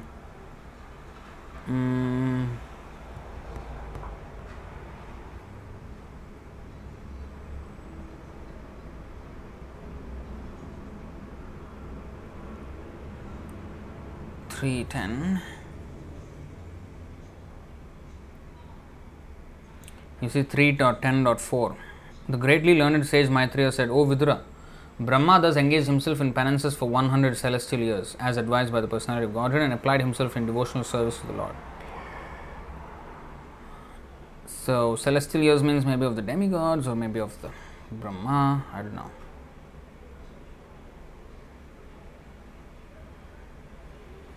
Actually, he went down the universe also. I mean, he went down the stem of that lotus as well. Even that is actually mentioned somewhere. Anyway, I am not going to spend much time searching for that. We'll go to the next. I think your question is about his tapasya, and that is mentioned there, 100 celestial years. Vrajageshwar Prabhu is saying, good thing Lord Brahma was not a Filipino because tapa in Tagalog means a famous dish made with the flesh of a cow. Whoa. That's horrible. That's exactly the opposite of tapasya. No meat eating. It is the worst kind of meat eating, cow eating.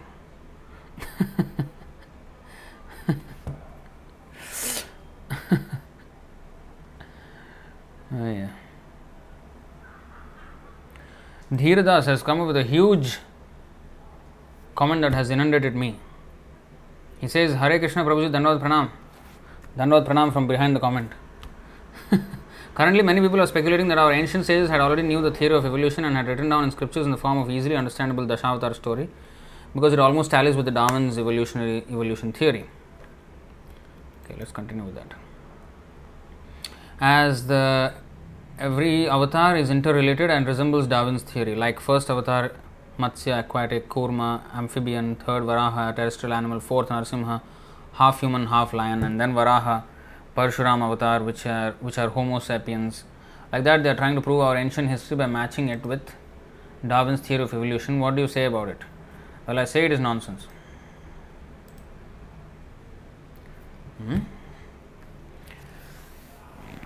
Then they have to show that half man, half lion. They have to show. Where is that? They cannot show that one. No? That is nonsense. If the Vedas say like that, yeah, specifically, don't churn out big nonsense meanings.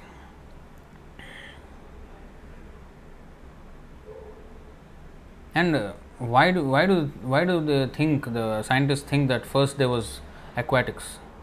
But our understanding is different. We know that the first creation is Brahma, who is a human being, highest human being, demigod of the highest order. First is not aquatics. That is also wrong. And then after Brahma, there are Prajapatis, Daksha Prajapati, and they were the first inhabitants of the universe, not aquatics. We don't accept this theory. The scientists do, and they are trying to put the Vedas also. And Hindus are stupid. No, many Hindus are stupid. They just science. They want to prove that Vedas are also scientific. Okay, you see, Vedas also saying evolution theory. So that means Vedas also scientific. First of all, they don't check. No brains to check that whether the so-called science is science or not. First of all, simply trying to offend, simply offending the Vedic literature. Vedic literature says that the first living creature is Brahma, who is the highest human being. He is not an aquatic. And then after that, his sons were all Prajapatis, Daksha Prajapati and Narad Muni and all these Sanatanas, Sanat Kumar, all these exalted souls were born in the beginning. And then from them, all the lower species all came on later. So the aquatics was almost the last. So it is completely different from some so-called material scientists' understanding of life. So they are talking nonsense, rubbish. Soundari Balasubramanian is saying Lord Shiva swallowed poison when churning milk ocean, from which produced as first product. No, this was not the first product. That was the first product from the churning of the ocean of milk. But before that, if that was the first product, then where did the ocean of milk come from? And where did the snake Vasuki come from? Where did the Mount Mandara come from? They existed before the poison, right? Where did the Asuras come from? Where did the Devas come from?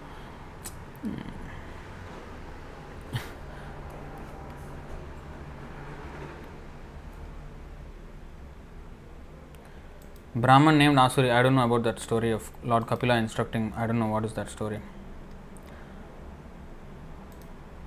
Parshuram Prabhu is saying, sometimes plants can be seen growing from stone. How to understand it? The Lord's will, as we know. Favorable conditions and then they grow. So there must be a favorable condition there. We think stones may be not favorable, that is our speculation. But the Lord finds it favorable, then He will, the living entity will come out of it. Abode, Loka of Manu. Where does Manu stay? Is it? He has his planet definitely somewhere. I don't know where. The current Manu is Vaivasvata Manu, son of Vivasvan. Either he is on the sun planet or I don't know if he has a planet of his own. I don't know.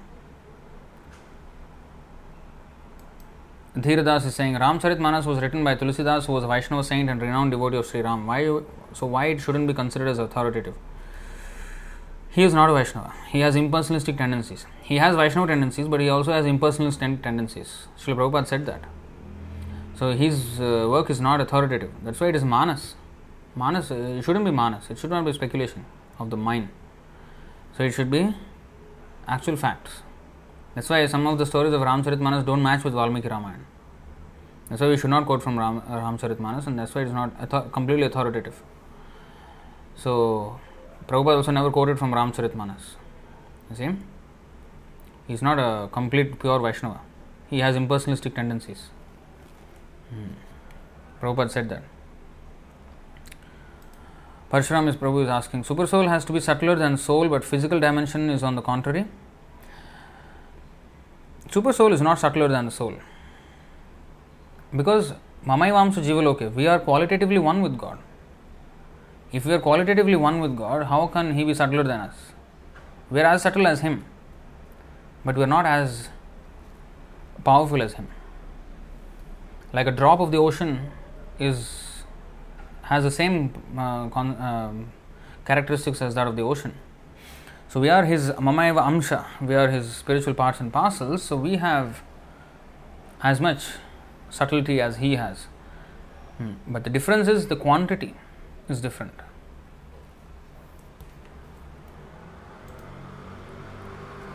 Parshuram Prabhu again. Tulsidas was one of the renowned Goswamis of that era, and Hanuman Shiva gave approval to Ramcharitmanas. Well, again, this is all Manas, Now, Prabhupada is saying he has not given approval to Ramcharitmanas. So, who is right, Hanuman or Prabhupada? I don't, whoever makes up these stories, anybody can say anything, right? Now, tomorrow I will come up with a scripture and say, I said Hanuman, blessed this scripture. This is now should be accepted. Will you accept? Or I will say some Vyasadeva came and said, yes, this is correct. Narad Muni said, yes, go ahead. He gave thumbs up. He gave a like. Nobody believes. So, how are these things done? We have to, again, from Vaishnava Sampradaya, what is Tulsidas' Sampradaya? I want to know who is his Guru and what is his Sampradaya. And if he is a pure Vaishnava can detect another pure Vaishnava. So, Prabhupada is pure Vaishnava. Now, he is saying that this person is not pure Vaishnava. He has Vaishnava feelings, but he also has impersonalistic tendencies. He is not a pure Vaishnava. And if he is really pure, then he shouldn't have created something out of his own manas, speculation. Manasa means mind. Manasa means a product of the mind. Just like Kunti is Kunti Devi. Kaunteya means product of Kunti Devi, who is the son of Kunti, who is Arjuna, or any of the Pandavas would have been called Kaunteya. Actually, it's not only Arjuna. Kaunteya means Yudhishthira also is Kaunteya because he is the son of Kunti. So, product of something. Manasa means mind. Manasa means of the mind. Produced from the mind. Ramcharit Manas. So, that is not the way we present things. We have to quote from Shastra. So, that's why. Although it has a glimpse of Mayavad at places. So, if it has a glimpse of Mayavad, you see, when this is contradictory, right? How can Hanuman give approval for Mayavad philosophy? Hanuman is a fool. No, he is a pure devotee. He knows what is Mayavad, what is nonsense, what is right. Why will he approve something Mayavad? Will Prabhupada approve something which is a little bit Mayavad? Okay, never mind. Will he say like that? No. So Hanuman also is like that. Why he will give approval? Just making some story.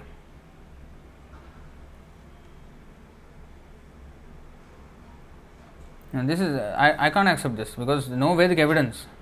No Vedic evidence. It has to be Vedic evidence,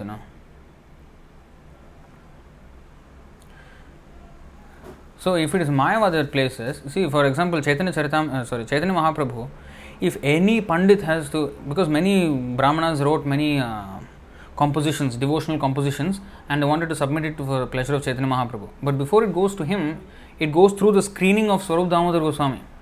And Swarup Damodar rejects 95% of them. Because they are not following the devotional conclusions. If there is a slight fault, he will condemn. He will point to fault. This is not to be done like this. You go and repair your scripture, you go and redo it. This is how he will give direction. This is not how you should write it. You should write it like this. This is the fault, this is the fault, this is the fault. So he will not show it to Chaitanya Mahaprabhu. Return, back, go, fail. So Swarup Damodar is a pure devotee. And he knows what is pure devotional conclusion, and Chaitanya Mahaprabhu did not get anything which is not pure. And Swarup Damodar made sure that it is pure. So how will Hanuman, similarly a pure devotee, will accept something, give approval for something which is not pure? That is contradictory. That means Hanuman is approving something which is not pure. How can that be? So that's not correct. Gaurav Gaura is asking, Prabhuji, related to soul getting next birth, how do we understand the soul travels to hell after death for 1 human year for judgment, but also mentions soul get birth immediately? How to understand this? It depends. If he will immediately get another birth, either in hell or in another body in this world. Depends on the activities of the person.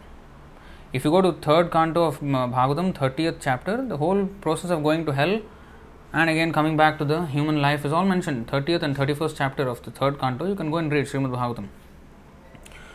It's a long, I don't want to read the whole thing now. You can go and do that homework. Canto 3, Srimad Bhagavatam, chapter 30, the second half of that chapter, and then the 31st chapter also. You can read the whole thing, and then you see the movement of the soul. And in fact, I'll just show one verse from that. The last verse, I think, of the 30th chapter.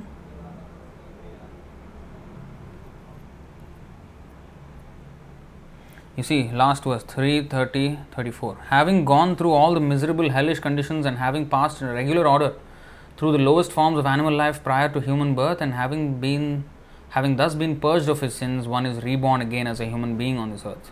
You see, this is a complete glimpse of what happens after death. So, he will get a birth. Why that birth should be taken as a human birth? Any birth is a birth, right? Even in hellish planets, it's a birth. Even as an animal or a fish, it's a birth. So there's a birth. It's not immediately a human birth.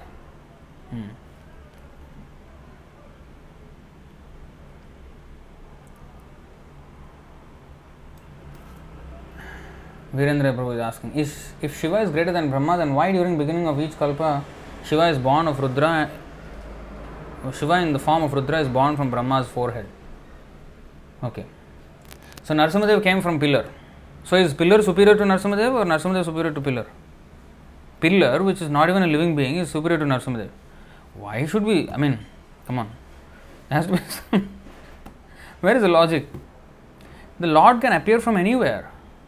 Like he came from the womb of Devaki. Is Devaki more powerful or Krishna more powerful? Of course Krishna is the most powerful, but he comes from the devotee because of their affection. He takes them as the mother or father, like that. Krishna can come from anywhere. He can come from the womb, he can come from a pillar, he can from the nostril of Brahma, he came as Varaha. That means Brahma is more powerful than Varaha? No. It has to be more logical.